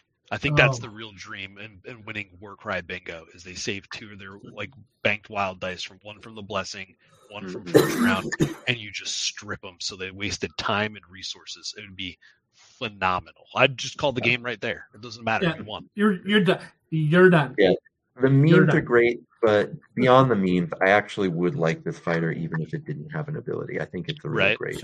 It's a really great fighter. The fact that it has an ability, or the fact that it has an incredible profile and gives you memes, is like everything you could want. The other incredible meme that is like also just way too strong for being a meme is this stupid Soul Shepherd. 3/7, you get 5 dice. You don't do a lot of damage with that 5 dice, but 70 points for 14 wounds, right? You're doing fine here, right? This is just chaff to stand on a point and not die. It still has these weirdos. You would think they don't get the faction reaction, but if you've got like a Warhulk around, they still get the super reaction. So you could have a Warhulk and all weirdos, and your weirdos still get like the full, they get like 3/4 of the synergy that's available to the rest of the army. And so This Burger Mage just sitting on a point, shooting everything around. We had a conversation a long time ago, Justin, if you remember off air, me complaining about Bliss Barbs when you accidentally wanted them to be good. The average damage per activation on the Burger Mage is 1.67. The modal outcome is that you do 2 damage with it, which is not very good. But for a 70-point range fighter, that's not the end of the world, right? Once you get into position, you're gonna shoot twice. You're gonna do, probably 3 damage, which is not very good. But the fact that all of your Burger Mages are shooting the same thing is all, ranged damage is just inherently more powerful than melee damage for, dozens of reasons that we could talk about another time. So the Burger Mage, the Soul Shepherd, I think is really cool. This is another one I wouldn't want to totally spit. And again, range damage, it stacks well because everyone's attacking the same thing. I don't know. But you tempted. Live the dream, Daniel. Yeah, so and Dan, he's got them anyway because of the command core box costing $200 to only get one of them. So I would spend, if I was into Cities of Sigmar, you could get me to spend 110 on 2 command core boxes for 2 Whisper Blades and 2 Soul Shepherds, and do the command core box because I think they come with one of the heroes that's pretty good. They come with the Arch Knight, who you wish was a little better, but that's okay. He's still playable. Sick looking, dude. He's so sick. I think they come with the Sergeant at Arms too. The command box comes with the Soul Shepherd, the War Surgeon, the Great Herald, the Whisper Blade, the Arch Knight, and the Little Doggy. Oh, okay. So it's not the Sergeant at Arms; it's the Great Herald. The Sergeant at Arms is just the leader option for a Steel Helm. Yeah. Right. But the Great Herald isn't bad either. It gives you a bonus move action, I think. It's insane. Everything within 6. Warriors. Yeah, each friendly fighter gets a bonus move action within 6 inches as long as that's they're pretty within. Insane. So that's pretty incredible. So to me, more and more actually now, the double command core box warband is seeming really spicy. Now, the interesting thing about this is a lot of times you would consider him to be, with that kind of ability, a leader. But they didn't make him a leader, which means he can't be allied in with anybody else, And I think that's pretty amazing. Yeah. No, but it's also faction lock too. Yeah, so it balances itself out. Because imagine otherwise I just put two Annihilator Primes and 2 command boxes would just be done and dusted, nothing else you need to worry about. Yeah. Remember when he jogged casually 6 inches for nothing? Yeah, it's fine. Right. What? Two Great Heralds, incredible. 2 Annihilator Primes, 4 Whisper Blades. I mean, you've got, and a couple Soul Shepherds, right? There's your army. But yeah, I do think 2 command core boxes would make a pretty good warband, and getting the free moves on these Whisper Blades, actually getting, all the kind of value that would be really good. That's where I put this weirdo, the Great Herald weirdo, because his face, if you look at I had to put a pauldron from a Stormcast to cover his grill because his face is really not great. It's not in good shape. Oops, it looks like he's trying to blow and yell at the same time. It's just that's all it is. So I covered that up immediately. Look at that. That's horrifying. He looks like a painting. That's horrible. And I covered his grill up. But the paint job is actually being really kind to this face here. It is kind to this face. You they should went see for it in a real life. darker skin tone, so you couldn't necessarily see. But the fact that it comes with sort of folds in the skin here, I could imagine. So the best part is that really it has this. The best part is it has this chin strap right here, but it looks like the triple chin. Bro, Right? this is the model. This is the model in real life. Ready? That's it. You're done. It's horrific. Nobody wants Your to see eyes what I weren't just wide did. enough. Oh, I'm sorry. We'll try again. The dude looks like someone's legs got blown off in front of him, and he's just like, to me, warriors, like, Sigmar. No. But I will tell you, I run him in the group with the Ogre and the Whisper Blade because they have no rune marks, so they benefit double from the Ogre. So basically, if the Ogre, a lot of people try picking on the Whisper Blade, Dan, because they're not kind people in this world, okay? And they'll try to shoot him down, and I'm like, okay, double react. He's on 4s. You're going to reflect 2. He's got 15. He's alive. Oh, he can't move. Well, guess what? He's getting a free move, so I don't lose too much tempo by reacting. Yeah. And that's exactly what it's for. And it's towards him. So not only the important part is it's make a move towards him. So you get everybody back in the formation. Yeah. Or you drag everybody. And you can be kind of like, it's really kind with the way you move towards him as long as you're moving closer to him, right? So it's really essential. So you can go with the Ogre Warhol, shoot, then move, or move, shoot. Did you and then just get run one? Move. I run one, and I'll never run more than that because I never want to paint another one again in my life. I posted on Dan's Discord. It was pains. It came out gorgeous, but like it's painstaking. Yeah. That's the funny. Trim, it's like Zinch on these guys. Yeah, I see they're it. as bad as Zinch. And then the last one from the Command Core box that I also think is pretty good is this stupid gargoyle mascot. It's Pokemon. just purely anytime you get 10 wounds for 50 points, lock it in. You know? Lock it in, baby. Like, yeah, just lock it Pokemon in. Arcanite. Look at this guy going in. Mm-hmm. So 50 points for 10 wounds is just like always worth it. He still gets to react too. He can make the reactions off your dudes. Wow, Yep. yeah. Beast Rune Mark, I've found that lately the fighters that have been coming out with the Beast Rune Mark have just been really powerful. I think they've been correctly pricing how much of a disadvantage the Beast Rune Mark is, just in terms of not being able to grab treasures. Maybe they've got some like terrain coming with doors, but not being able to go through doors. Yeah. Depending on what board you're on, not being able to deal with doors can be like a really big, especially poor ogre. Sorry, total side thing. Gorger Maw Pack on the OG terrain. Because you know how like in the very original terrain there's doors everywhere? Yeah. Gorger Maw horrible. Pack terrain is like unplayable because they can't go through any of the doors.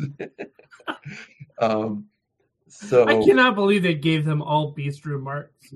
Like, well, you can use a double to get them through a door. That's the most action economy I've ever heard in this day and age. Double, go through a door.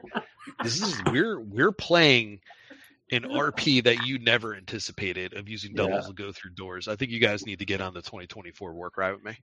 Yeah, that makes sense. If Gorger Maw Pack had no rune mark or like no beast rune mark, and at those prices, they'd be unbeatable in treasure missions because of how fast they are and being able to charge. Like it would just be a problem. You would have no way to deal with them on a treasure mission. So I get why they did it because otherwise they would have had to give them way worse points.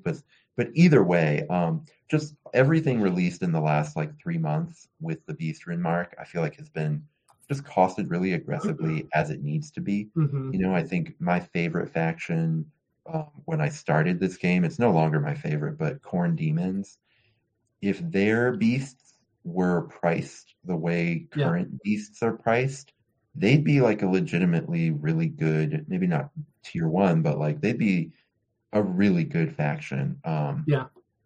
But unfortunately they're not. But new beasts are coming in like really aggressively pointed, and I think that's cool. I think having a couple beasts in every warband can be very worth it. All right, let me ask you this, and this is not cities related, but if you guys think that we're like an orphan year away from 4 I guess 3.0 for us, do you think that we're going to get like a Tome of Champions or an updated points list that like maybe bring like Khorne doggos into like right priced? like into kind of 2.5 standards. Because a lot of these factions that are coming out right now, I consider them 2.5. You know, rather than just 2.0. Because even if you compare them to the Rotmeyer Creed and stuff like that, like those were great compared to 1.0, but the ones coming out now really feel like 2.5 to me. So, there's sort of there's a complexity creep in design that is making the newer warbands just more powerful. I mean, one of the things, you know, we used to complain about is that there aren't enough abilities that you're excited to run, and they're changing that, which is great. But I agree with you. I think we kind of got our first hints at it with like Royal Beast Flayers coming out, you know, what was that, 9 months ago? Yeah. And absolutely. And the new ones definitely have a different design sensibility than anything else that came before. So do you think we're going to get like a points document or like a Tome of Champions or something like that for, you know, like this spring, summer? In the next 3 months, no. But in the next 9 months, I kind of think yes. I think we're going to see a small little FAQ to fix something irrelevant. And then we're going to see like the addition of the Death Gorge, because I need my new Cruel Boys in there. And then I'm with Dan. At first I was like, oh, we're going to see it. It's the year. It's going to be a big points update. You might see some stuff pulled, but I think they're going to wait until a big compilation of next edition, and then hopefully we see it by 4th. Would be really we're awesome. missing. I mean, we're missing some new models out there, like with the orcs and a ton of models. New Seraphon and all that stuff, right? So I think they're going to give it to us like right when they're done giving us new models. So we've got this thing that they're going to show us at LVO, and then we've got 2 more mystery war bands, and then it's going to be like, hey, Warcry, you're going to have like a bit of a dry spell here. So here's some new points updates. Here's some new rules for you to chew over. I'm okay with that. I am too. To add on what you said, I know we're straying away from COS right now, but the design of the past like 4 or 5 bespoke warbands are so phenomenal and fun and engaging, and it makes me want to take them over Compendium. And I think that's a big step to the company as a whole. And most of them are playable in AOS, like the Monster Killers with Big Wog or Cruel Boys is a phenomenal unit to have. So that helps boost sales, which is another thing that's great, is the duality of being able to play in AOS and here, because that's what they care about. James Workshop told me so. And then he listens to the show. He does. He told me. He's a big admirer. It's good. He also, I mean, I think it's hopefully they come in this design, like what you said, it's like almost like 2.5. I think that's really smart, and I think that's like pretty dead on, because this design, I hope it chokes out a lot of like just I'm gonna bring my like whatever, and it just keeps building all these awesome bespoke war bands like in Kill Team, and to the point where it's like, whoa, like you can take a 1-box Monster Killers and be completely fine in a local game store tournament, like no problem with it. You might not be like, if somebody rolls up with like a KO list, like you're not going to have a great time, but like, I think they're all like really, really, really fun with interesting abilities, and they're really in the right spot for the right design. Yeah, I agree. They've been doing a great job for sure. Yeah. I grabbed 3 of the 4 that just came out. The 3 of the 4. Which one did you not grab? Did you not grab Gorgers? Wildercorpse. I didn't grab Wildercorpse just because aesthetically I didn't like them. And Gorgers I still haven't. Why do you hate puppies? Why do I hate puppies? Dude, okay. We might have to cut this from the podcast. It's so far afield, but I just this last weekend took my daughter to a dog show, like American Kennel Club and everything. Okay. Right? Doing the stays in. Yeah. Got it. And it's so cool. She was so into it because like you're walking around the floor. They have the little like stages in the middle of this big area. And then around the floor, like various dog toy vendors and dog treat vendors, and people are bringing their dogs, and there's 1,500 dogs in the building. I will tell you, I don't think of myself as being allergic to dogs. I like 9 9 out of 10 dogs I meet, I have no reaction. I don't even think about possibly being allergic. There was a showing of these like white fluffy dogs. Imagine a Burmese mountain dog, but half the size. And the owners, they're incredibly cute. A lot of the cutest dogs I've ever seen. A lot of really cute dogs from breeds I don't think of as cute, but once you actually groom them, they're super cute. The breeders had all like given them baths and were blow drying them to make them fluffier. And my daughter led me through the cloud of white fur in the air. And I'm telling you, I am not allergic to dogs, but I never recovered. I didn't recover until I woke up the next day. Like that's when I was finally okay again. Yeah, get some Benadryl in you. That's horrible. Seriously. That's funny. So I imagine Dan now like painting these dogs, being like, "Achoo! Achoo!" Like he's just like right next to it. No, but like aesthetically, I wasn't super into them, and I don't really like ranged warbands. I recognize they're powerful. I just don't. I feel like the game is at its most compelling when two people are fighting on board. I like having like one ranged sniper in my lists. I think that's really fun. But I don't like when you are like correct to take a gun line. I don't like when that's the case. My first competitive warband I ever had was Skinks when Skinks were good in 1.0.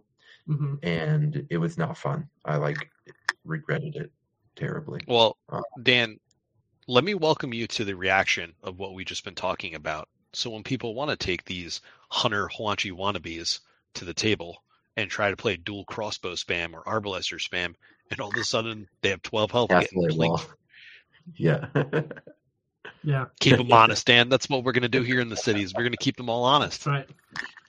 All right, I like to wrap up those warbands is this Achillean King here, but yeah. That works too. All right, so to wrap up. Yeah. Sorry, go ahead. You're right. Wrap up our cities discussion. If you were rating this like out of 5 stars, how many stars would you give this warband?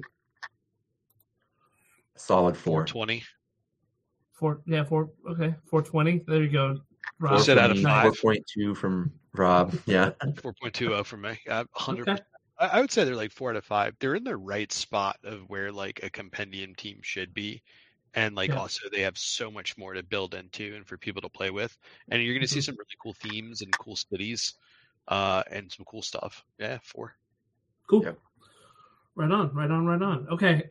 Let's talk about, I know we always do this, Dan. We get to time, but we're gonna push ahead because Jason doesn't have to go to bed. We can still do a solid 15-20 minutes on blessings, and I think that's all you need, in my opinion. So we are going to talk about blessings, and I'm going to pull them up here on Warcry. So blessings came out in a White Dwarf magazine, right? That was kind of, I think, caught us all a little off guard when it came out because we're all like, what is this thing, right? And we looked at it. There was zero warning. I mean, classic White Dwarfness, right? Like, right. I mean, listen, James. We love White Dwarf. None of us subscribe to it, and we hate getting rules in White Dwarf. Whoa, okay? James, don't listen to that. I subscribe, James. It's all okay. Right, fine. It's Rob okay. subscribes. Calm down. You don't speak for all of us here, okay? Just relax, Justin. Justin Danger Smith of non-subscription to Wardrobe. That's why they call me Danger. I don't have a subscription to White Dwarf. Subscription. He's not going to listen anymore. What do you do? I too live dangerously. So it came out in White Dwarf, and it was kind of like, what is this thing? And the hilarious thing is, like, it came out like somehow James likes to do this to me at Nova, where he likes to drop these weird rules. I mean, we had 2.0 drop literally 2 weeks before Nova opened in 2022, right? And that was cool. You guys had to like set the thing, and then that's cool. Oh yeah. Well, let me tell you, the deliberation was not that cool because we're like, what do we do? What do we do? What do we do? What do we do? You know. And then of course James decides to drop this in the summertime of this year. You know, like right before Nova opened as well. So everybody's saying like, can we use blessings? Can we use blessings? And it was like, it hadn't been like tested enough to really see like if it was like OP or not. Like my initial reaction was like, I don't care, let's use it. Sounds fine to me. Like I don't think anything's too overpowered here. But then I was like I just, not everybody has White Dwarf yet. Not everybody has like all of this stuff, and I just don't want to like run a major tournament with this like sort of gotcha rule in it that nobody's used to playing yet. I will say this for the record. For anybody who's listening, next year at Nova, blessings will be allowed. Okay? So we will allow blessings there because I think that we have shown that blessings aren't going to tip the scale so much that all of a sudden like factions are uber broken. Right? I don't think I had that data in August of 2023 to know that. And so, but this gives us a good opportunity now in January 2024, like maybe 6-7 months after Blessings has come out, to know whether or not this it's good for the game or not. So let's start it off with this. Dan, do you think that Blessings is good for the game or not? If I have to only say yes or no, I would say yes, they are good for the game. Okay. And Rob, what do you think? Yeah, yes, in a yes or no context, yes, they're good for the game. Okay. I also in a way, it's all we need, right? Like, good, did it. All right, the conversation's over. Yeah. We What did were you it, going to say, guys. Justin? I'm sorry, I cut you off. No, I was going to say I also think that like if it's a yes or no, like it is good for the game. And my biggest reason why, and I'll let you guys kind of chime into this too. My biggest reason why is there are plenty of factions out there that when you try to build them, and I'm thinking Iron Jaws comes to mind, Bone Splitters comes to mind. When you build them, you end up at 975 every single time. It doesn't matter how many times you configure the thing. I mean, and this goes along with the factions that you talked about earlier in the show, Dan, which is like this faction uses up 750 points, and I'm just trying to figure out what to do with the last 250. Inevitably, you're going to like leave 40 to 60 points on the cutting room floor somewhere, and so like, what do you do with that? Because if you take your 940 point list against a list that has 1,000 points on the money, you're either going to be out, like you're not going to have enough firepower, or you're probably going to not have enough bodies, right, to counter that. And so I think Blessings kind of helps make that up. But I'm interested in hearing why you guys do like Blessings, why you do think it's good for the game. I'm also interested in hearing why you guys don't think that it's good for the game. So now we're getting into the gray, not the total yes or no, black and white, right? Dan, why don't you tell us like what your thoughts on Blessings are? So I'm totally on the positives outweigh the negatives, Okay. I think that some of the weird blessings create the possibility for warbands that would just never work otherwise. Like, I think Spite, where you get one free reaction per battle round, allows you to do things that you would never be able to do otherwise. It actually makes when we eventually get to Cities of Sigmar dwarves, it's very exciting over there. It's cool. It's very exciting for Tzeentch demons, which were basically non-functional, and now like I have a friend who's going to bring Tzeentch demons to the tournament. We're up to 16 players. The tournament that we're going to run this Saturday. There's a lot that you can do. It's only a couple factions that really care about this, but there were factions that were non-functional that are now functional because of the Spite blessing, and that's wonderful. I also I really like what you said as far as when you just have a list that doesn't get to 1,000 points, when you're just stuck at 980 and there's just no way to make the math work. Feels great to be able to just say I'll maybe just use one of the various 15-point blessings. I think that they really nailed. I think having 4 15-point blessings for cheap models is just really, really nice and really smart. As far as if you end at 985, if you end at 970, being able to just put a couple points in there and, maybe having actually a little bit of a skill expression in terms of which things do you choose. I think that that's pretty cool in an event context where you are under the gun in terms of what you will choose. I think, something like TTS or sort of local game store leagues where you get to sit down and decide, for half an hour before the game. I think they're pretty bad in that context because you will choose the correct blessing every time, and that's any time in the game where you are guaranteed to get the right answer. I think we're in a problem space there, but I think that those are all good things. I would think the things that aren't good, I would say +1 attack Ogroid Myrmidons are as annoying as we all thought they might be. I think that +1 attack. I don't know if Gutlord. I assume Gutlords. I haven't played one. I haven't played against a +1 attack Gutlord, but I'm assuming if the Myrmidon is annoying at 295, I'm assuming the Gutlord at 310 is also just as annoying. Can confirm. It's really good. I'm running it in League right now. It makes things a laughing stock. Yeah. +1 move FOMO Crusher is absolutely oppressive in terms of, that thing. One of the things that balances it is that the base is hard to move around, but for 25 more points, adding one move to that base so it's on move 6, that completely changes the game in terms of how you can position it. It becomes really annoying. I think the things that are the really good blessings are annoying, is what I would say. And that is the one negative. But at the end of the day, who cares if tournament players have an annoying exploit that we have to deal with? That's something that we can figure out. But for everyone who's not trying to 4-0 a tournament, I think blessings have made the game better and more interesting. All right, Rob, what do you think?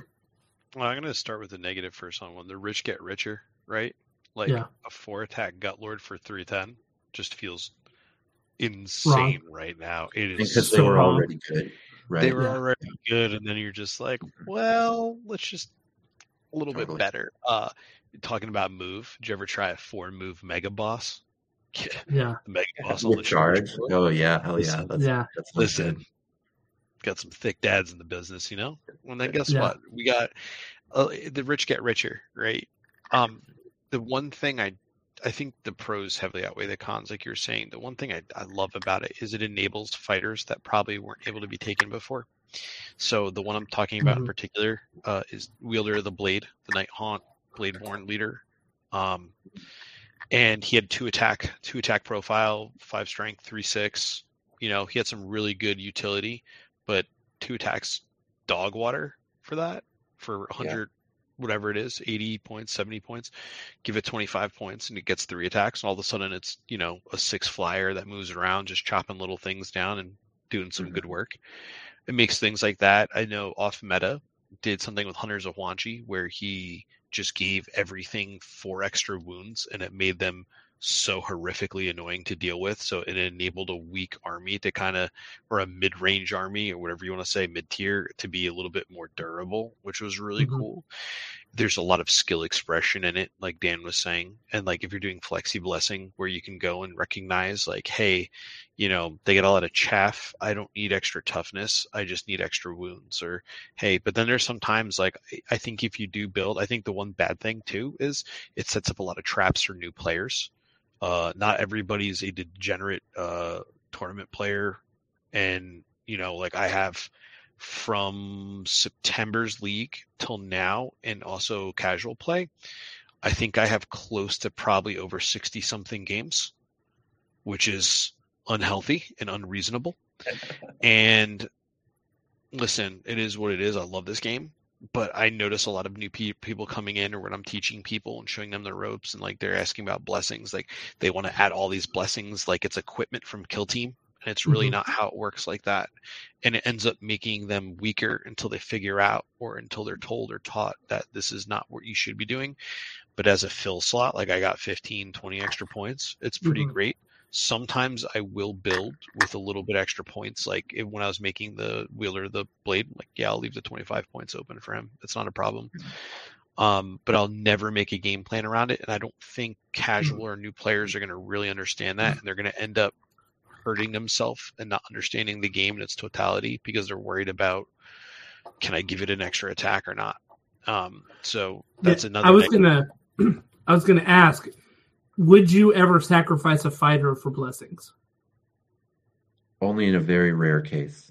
Very rarely, case. But I would, yeah. I would in some cases, but very rarely. Mm-hmm. I've seen a lot of people do that and like in playtesting, and it just ends up worse all the time. Yeah. So the body would have to be very relevant to what I'm doing. But I rarely would give it up to be like, give my guys one extra crit. Like, no, I'll just take the extra activation. It's way more important. Right, exactly. And I think the fact that most blessings are actively making your warband worse was really, I think that's necessary from like a competitive point of view. I think it was really interesting when they were new. You know, the amount of times I wrote like 3 out of 4 lists with blessings are just bad. And people were just like, you know, like I've said that a few times, and it gets a bit of a reaction, but it's becoming less and less true. People are figuring out the good ones. Yeah. And there's this thing where like it takes a lot of skill to figure it out, but then once someone's figured it out, once other people have figured it out, you see it starts taking less and less skill each time, and it turns from something that distinguishes a player who's like really putting the thought in and playing with a ton of care, distinguishes them from a medium player but doesn't, you know, do the other. It's going from that to distinguishing medium players from new players, which is fine. There's gonna be, right, every bump up in skill is gonna do that, but you know, having pub stomp moments for newish players is tough. It's not good. Let me pull the thread through on that. It's happening. It's not good. Let me pull the thread through on that just a little bit, Dan, which is, you know, the idea of like, you know, higher skill players kind of put in the effort to play test and figure out which ones they are, you know, and then, you know, it's a lower barrier to entry basically for the ones that see that it's working, basically is what you're saying. Right. And so every time someone does it, the barrier to entry to doing it again lowers. It's way lower. Yeah. Oh, so I went the wrong way. So the question that I have is like does having blessings in your list require more skill at piloting your warband, or does it not really matter in terms of the play on the thing? Like, you guys going to have one extra attack or one extra move and that's just it, or does adding that in there require you to like get the most out of your blessings, higher skill to play your warband? Does that make sense? More often than not, I feel like on my, sorry to cut you off, Dan. More often than not on my behalf, I don't think it really fundamentally changes things too much. You're just getting a little bit of extra juice in your cup, you know? But like if you are adding something or adding a lot and you are radically altering the play style, like I know people when they're testing the new Flame Seekers, the Vulcan Flame Seekers, a lot of people were just dogpiling points on the crit so they can ignite weapons, everything. So they're having an extra burst moment with it for just like 1 or 2 extra points, right? Yeah. And that kind of altered the way they were playing. But in my experiences, it really hasn't altered. If I'm just adding an extra attack on, I'm just going to get an extra attack, like an extra swing on it. Right, you know? Right. Yeah. I could be wrong. That's just my limited perspective on it, though. I do think it's a situation where if you're specifically at the 985, if you're like, my list costs 985 and I need to figure out, do I want +1 move, +1 toughness, or +1 strength, or +4 wounds, right? You have that like that 4-part decision to make. In tournaments, I think that's really interesting because you only have 2 minutes to decide before you have to be moving on, and you have only just seen your opponent's warband, and it doesn't make it harder to pilot your list, but it is this thing that is like getting the correct answer can turn a game, and it is very difficult to get the correct answer in that low amount of time. But in leagues, If you are doing an LGS league, like I just finished an LGS league, if you're doing a tabletop simulator league, something like that, it's like whatever, right? Because you have plenty of time, you know who you're going to play, ages ahead of time. I recently played someone, we knew what mission we were going to play on and each other's lists 6 weeks ago, right? Yeah. It's like, which blessing you're supposed to use. And so it's a much less interesting proposition at that point. So I think that's where prep comes into for like big tournament players. Like, and not everybody's going to do this level of prep, but like if you are prepping and you've play tested a lot, you'll kind of have the flow chart of, well, if I'm going against this, I'm taking this. If then this, and that'll take away the 2-minute rush of like, well, what do I do? What do I do? Because then it adds another level that's just like another piece of mental tax that you have to think through. But if the prep is done and the game testing is done, you can kind of combat that with that. And I think that's like an extra overstep for like a high tier tournament player, but like for anybody new that's like, hey, how do I get better? Maybe this is like a good thing for me to listen to. Definitely look at from a stand back and look at it and be like, well, this is what I would do against here. This is what I would do against here. Maybe make a little cheat sheet for yourself. Like that's something that can help with that. Yeah. That's also a great idea. So let me take some cons that I think of blessings, and I had kind of told this to Robin. He laughed at me before. He's like, "Are you serious, bro?"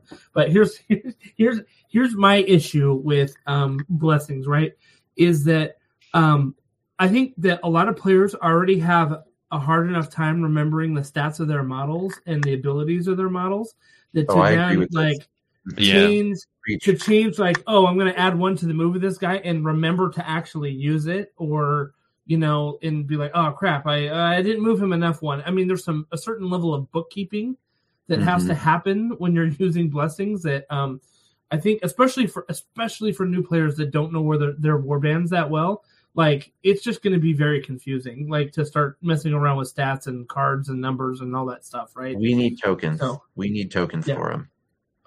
The next time they give us a box set, they better give us blessing tokens. I would buy a box set. Net token. That'd be great. Like a snare token for net. Like that's all I want. I would buy a box set if I was medium on the terrain and didn't want one of the warbands. I would buy the box set specifically for blessing tokens. Because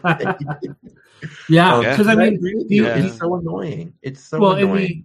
The flip side of this is, one, the player not remembering that they have their own blessings, but two, the player that's playing against them now has to remember that the person took the blessings and which model it's on. You know what I mean? Right. And so I'm just like, if I'm used to playing a Dominar that only moves X amount of inches, and all of a sudden, like, I'm like, okay, I'm out of range. And then all of a sudden he's like up in my business, and I'm like, wait, oh crap, blessings. I forgot about that. You know what I mean? Like, I don't think it's a terrible gotcha move because you do explain it before you play, like, oh, I got blessings on this guy. You know what I mean? But if you're not 100% like, okay, I'm going to remember every single time that this guy has one extra move or one extra attack or whatever it is, then, I ran into that into a tabletop simulator game, and it was kind of my fault. I ran into a Decuriarch who had like one extra toughness. And dude, like it was so bad, like with my thing, it was my Bone Splitter's big Stabba, and I'm like, these guys normally wreck, and he's like, I'm gonna counter with this, and I'm like, why? And I'm like, oh crap, I'd already moved my dude in, and I forgot that he had like blessings on there on that one dude, and I'm like, oh okay, all right, and they ended up like countering and doing so much damage against myself. I had killed myself, and I'm sitting here going like, well, that sucks because I forgot that he had blessings on there. Do you know what I mean? And so I think there's an element of that that's kind of an issue. Can I play devil's advocate for a second? Yeah, absolutely. Sure. You disagree with him, and then I'll back him up. All right. Ready? One, your problem is you can't bookkeep because you're not subscribed to White Dwarf. That's the biggest issue right there. If you had the White Dwarf in front of you, way easier. I'm sorry, James Workshop. I'm not subscribed. You're already paying the consequences. 2, if that was a Gut Lord and not Bone Splitters, would it be a problem? You wouldn't have to remember stats. You just roll dice and they just disappear. Again, that's another you problem. 3, an actual serious valid one is in TTS. Like your opponent should have right-clicked and just edited it to say +1T on them. That's the best. I'm sure he did. Way. I'm sure he did too. And my agree. TTS skills are not that high, but it's okay. Yeah. I do agree. It is hard to convey, especially in person, that information, and it leads to a lot of moments, but like that I've seen, like, oh, blessings, but like you're halfway through turn 1, or like I've seen people like they're about to make an attack. By the way, I got an extra crit, and then you're like, well, I wouldn't even move close. Like it can. Those can lead to feel bad moments. So I do agree with you there, because I live my life on TTS because I have no LGS. That plays Warcry near me. I'm so used to editing or like helping new players be like, this is how we show what we have +1S, +1 whatever. That way when you just roll over and highlight it, it's laid out to you. That's because it's a digital medium, it's not a physical medium. Where if I'm playing against Dan and we have no tokens on the board because Dan is anti-tokens, and we were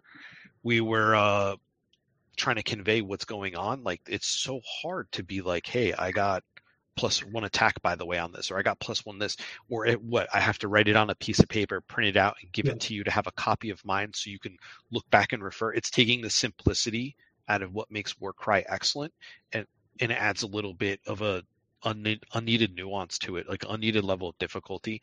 I do agree with you on that 1000%. Yeah. Well, finish your thing. Yeah, finish your thing. I thought you were done. No. I completely agree with you guys on that. That's pretty much what it is. So here's a couple toys. And one of the things that I really agree with in a big way on Justin is, so these are 2 toys. Is a Vanquisher Prime and the Fiend Blood boss, Slakehorn. Mm-hmm. And you can see the Slakehorn is just a little bit bigger than the Vanquisher Prime. And what do you know? He is just a little bit better at fighting than the Vanquisher Prime. And Warcry is so well designed like this. Almost every model is as powerful in the game as it looks. Now, it's not necessarily as points efficient as it looks, right? Mm-hmm. Like, she should be an absolute destroyer of worlds based on like that pose and all of that stuff, but she's not, because she's not very points efficient. But in terms of how much she gets done on the board, she gets done as much as she looks like she would get done. If you put a blessing on one of these 2 look like this guy should barely beat her in a fight because they are 2 of the more impressive models on the board, but this guy's bigger and more impressive. Mm-hmm. If he has a blessing, he doesn't barely beat her. He just embarrasses her wallops her off the table. If she has a blessing, they go toe to toe. They're even fighters, and so it does. This is like a lot of like more stat headed people will not care about this, but for anyone who like gets into the cinematography of their games, which I actually do a little bit, it does, in my opinion, it doesn't ruin the cinematography, but it weakens the cinema quality of the game because models stop being about as powerful as they look when they're being blessed. It's a really cool perspective, Dan. I never thought about that. Very small nitpick, but Justin's point, like his tracking point reminded me of this thing that's like never quite settled with me, and I finally figured out why. Now, I think if there were a way, like you said, if we had tokens, or if we had a way to clearly mark, like, hey, this one on the board, I can see the token next to it. It has a +1 attack or whatever it is. All of that would go, all the bookkeeping issues, all of that stuff would go away because we would instantly remember every time we looked at that model on the board.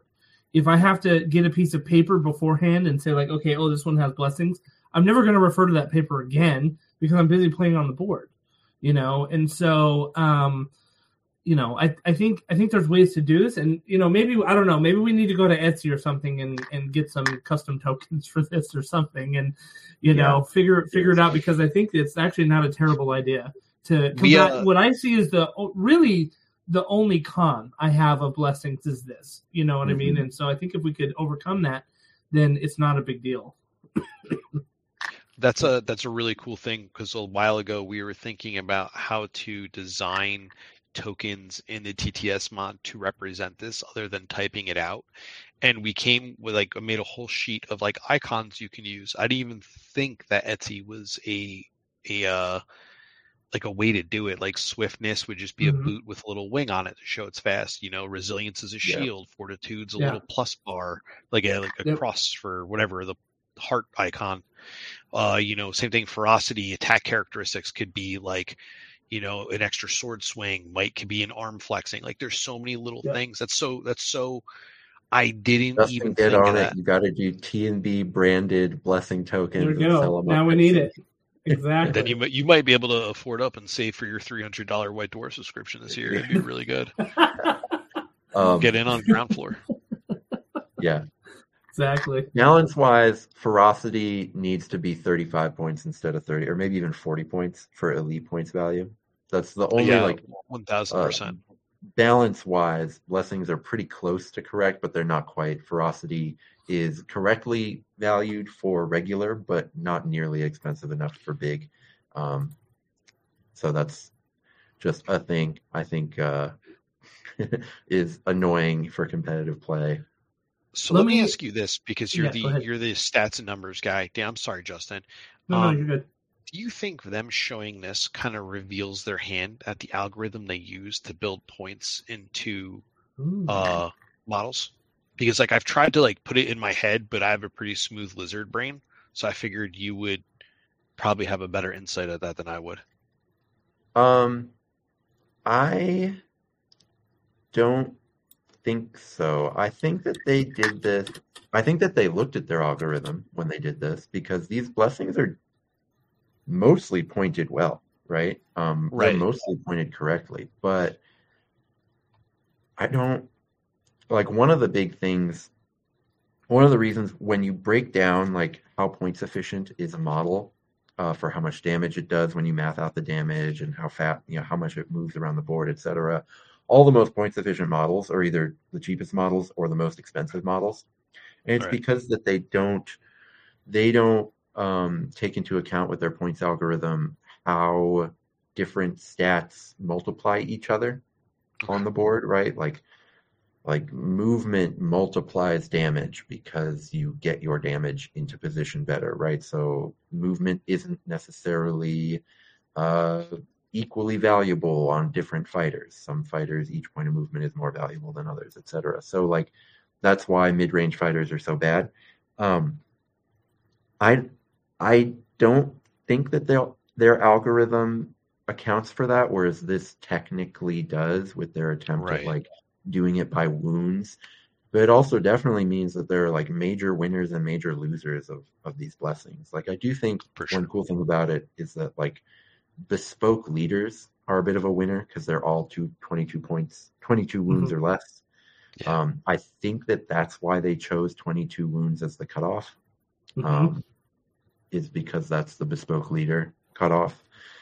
So that's kind of cool, but it does make like weird losers out of it too. Like, I was thinking about the brute boss with Boss Choppa recently because I just got weird brute Rekkas. They like fit perfectly for being brute bosses because they're just like slightly chunkier brutes. And I was just like looking at that profile of 3636 and just thinking like, man, that's just big. Like it needs a blessing to be good. But then for me to really want it. But then if you're going to do that, you may as well just take a mega boss and bless the mega boss because it gives really certain dudes have certain points that just don't line up with what they need. I do agree with that. I mean, a 25 wound model, blessing it is terrible. Like a Stormcast Primes. Go on. Like, why would you ever bless a Stormcast Prime when you could bless something huge? So that part's tough. Right. All right. So to round this discussion out, I think it's been a really good one. Do you think that blessings will become a part of 3.0? Do you think that? So do you think they'll be baked in like reactions were baked into 2.0? I hope so.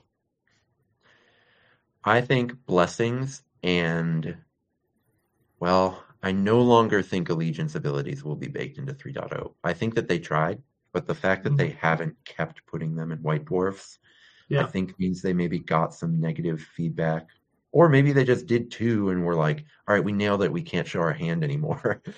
Who knows? Right. But I do think Blessings will be in 3.0. I think the fact that they put it out in this White Dwarf and we are using it and still using it and no one's complaining, I think is a big deal. And I think it'll be there. Yeah, I think it's really interesting that they threw this out in the White Dwarf, and it was almost like, go ahead, people, play test this for us, and we'll see how it goes. Rather than stick it into the rules and make it a real thing, you know what I mean? It was like, this is totally optional. You can use it if you want to, and the community kind of like, well, let's try it out. And we kind of play tested it for them, you know, which isn't a bad thing. Like, I think that's a great thing. Like, please, James, listen to us. We will beta playtest your rules, and we'll let you know what we think about it. You know, and I think this is a great example of that. And I do think that it will be in there as a rule. They may list it as an optional rule still, right? But it will be right there alongside the rule set that you can get in any core rule book. So you won't have to go digging for it in a White Dwarf article, you know. And speaking of reasons to subscribe to White Dwarf, I really wish that they would keep putting in new allegiance abilities in White Dwarf, because the one game I had of Idoneth Deepkin versus Gloomspite Gitz, with both of us playing our allegiance abilities, was so cool. The Gloomspite one was incredible. Like the gameplay out of the Gloomspite one was so awesome. And the Idoneth Deepkin one was so annoying because it's complicated, because they tried to do the same allegiance ability that they have in AOS of like the Tides of Water or whatever it is. Right, where they like dictate to you what you're good at every round. And in round 4, you're just bad at everything because you're supposed to be running away. So it was just so annoying because like the flow of a Warcry game is a little different than the flow of an AOS game. And so like in round 4 in a Warcry game, you're trying to like aggressively scoop the last points on the board up. Whereas the allegiance ability being like, hey, in round 4, Idoneth Deepkin literally can't tie their shoes. And you get minus everything. Yeah, it's awesome. Like, oh, this is not what I want. But it was a really exhilarating game because it was like, the Gloomspite one was really cool, and I wish that they would do more of those for us to play test. Yeah. Very cool. Very cool. Well, gentlemen, this has been a great show. Rob, thank you for coming on and joining us. Loved having your opinions on Blessings and on Cities of Sigmar, and it's really nice to have your guys' experience who have played against it or played with it, to have that on there. So you are welcome back anytime, sir, if you want to come back and chat with us for sure. And Dan, your wisdom, as always, is appreciated here on our Winning Warcry podcast, and we love having you on here. And little toys in front of my webcam for you. Yep. Exactly. I'm so jealous that you have access to models. I'm like, maybe I should bring one to show on the camera. I'm like, I don't think I should do that. My background's just like a playground for kids' toys. I don't have anything cool. I'm really upset. That's awesome. Well, thank you everybody for listening to our show tonight. If you've got your opinions on Blessings, if you've got your opinions on Cities of Sigmar, jump into our Discord. The link is below. We love having everybody here. We have some great conversations about Warcry on our Discord, and plus all the usual chicanery that happens with a bunch of dudes talking about little plastic dolls. So it's good times all around. And we appreciate all your support that you give, and we will see you all at the tables. Have a great night, everybody.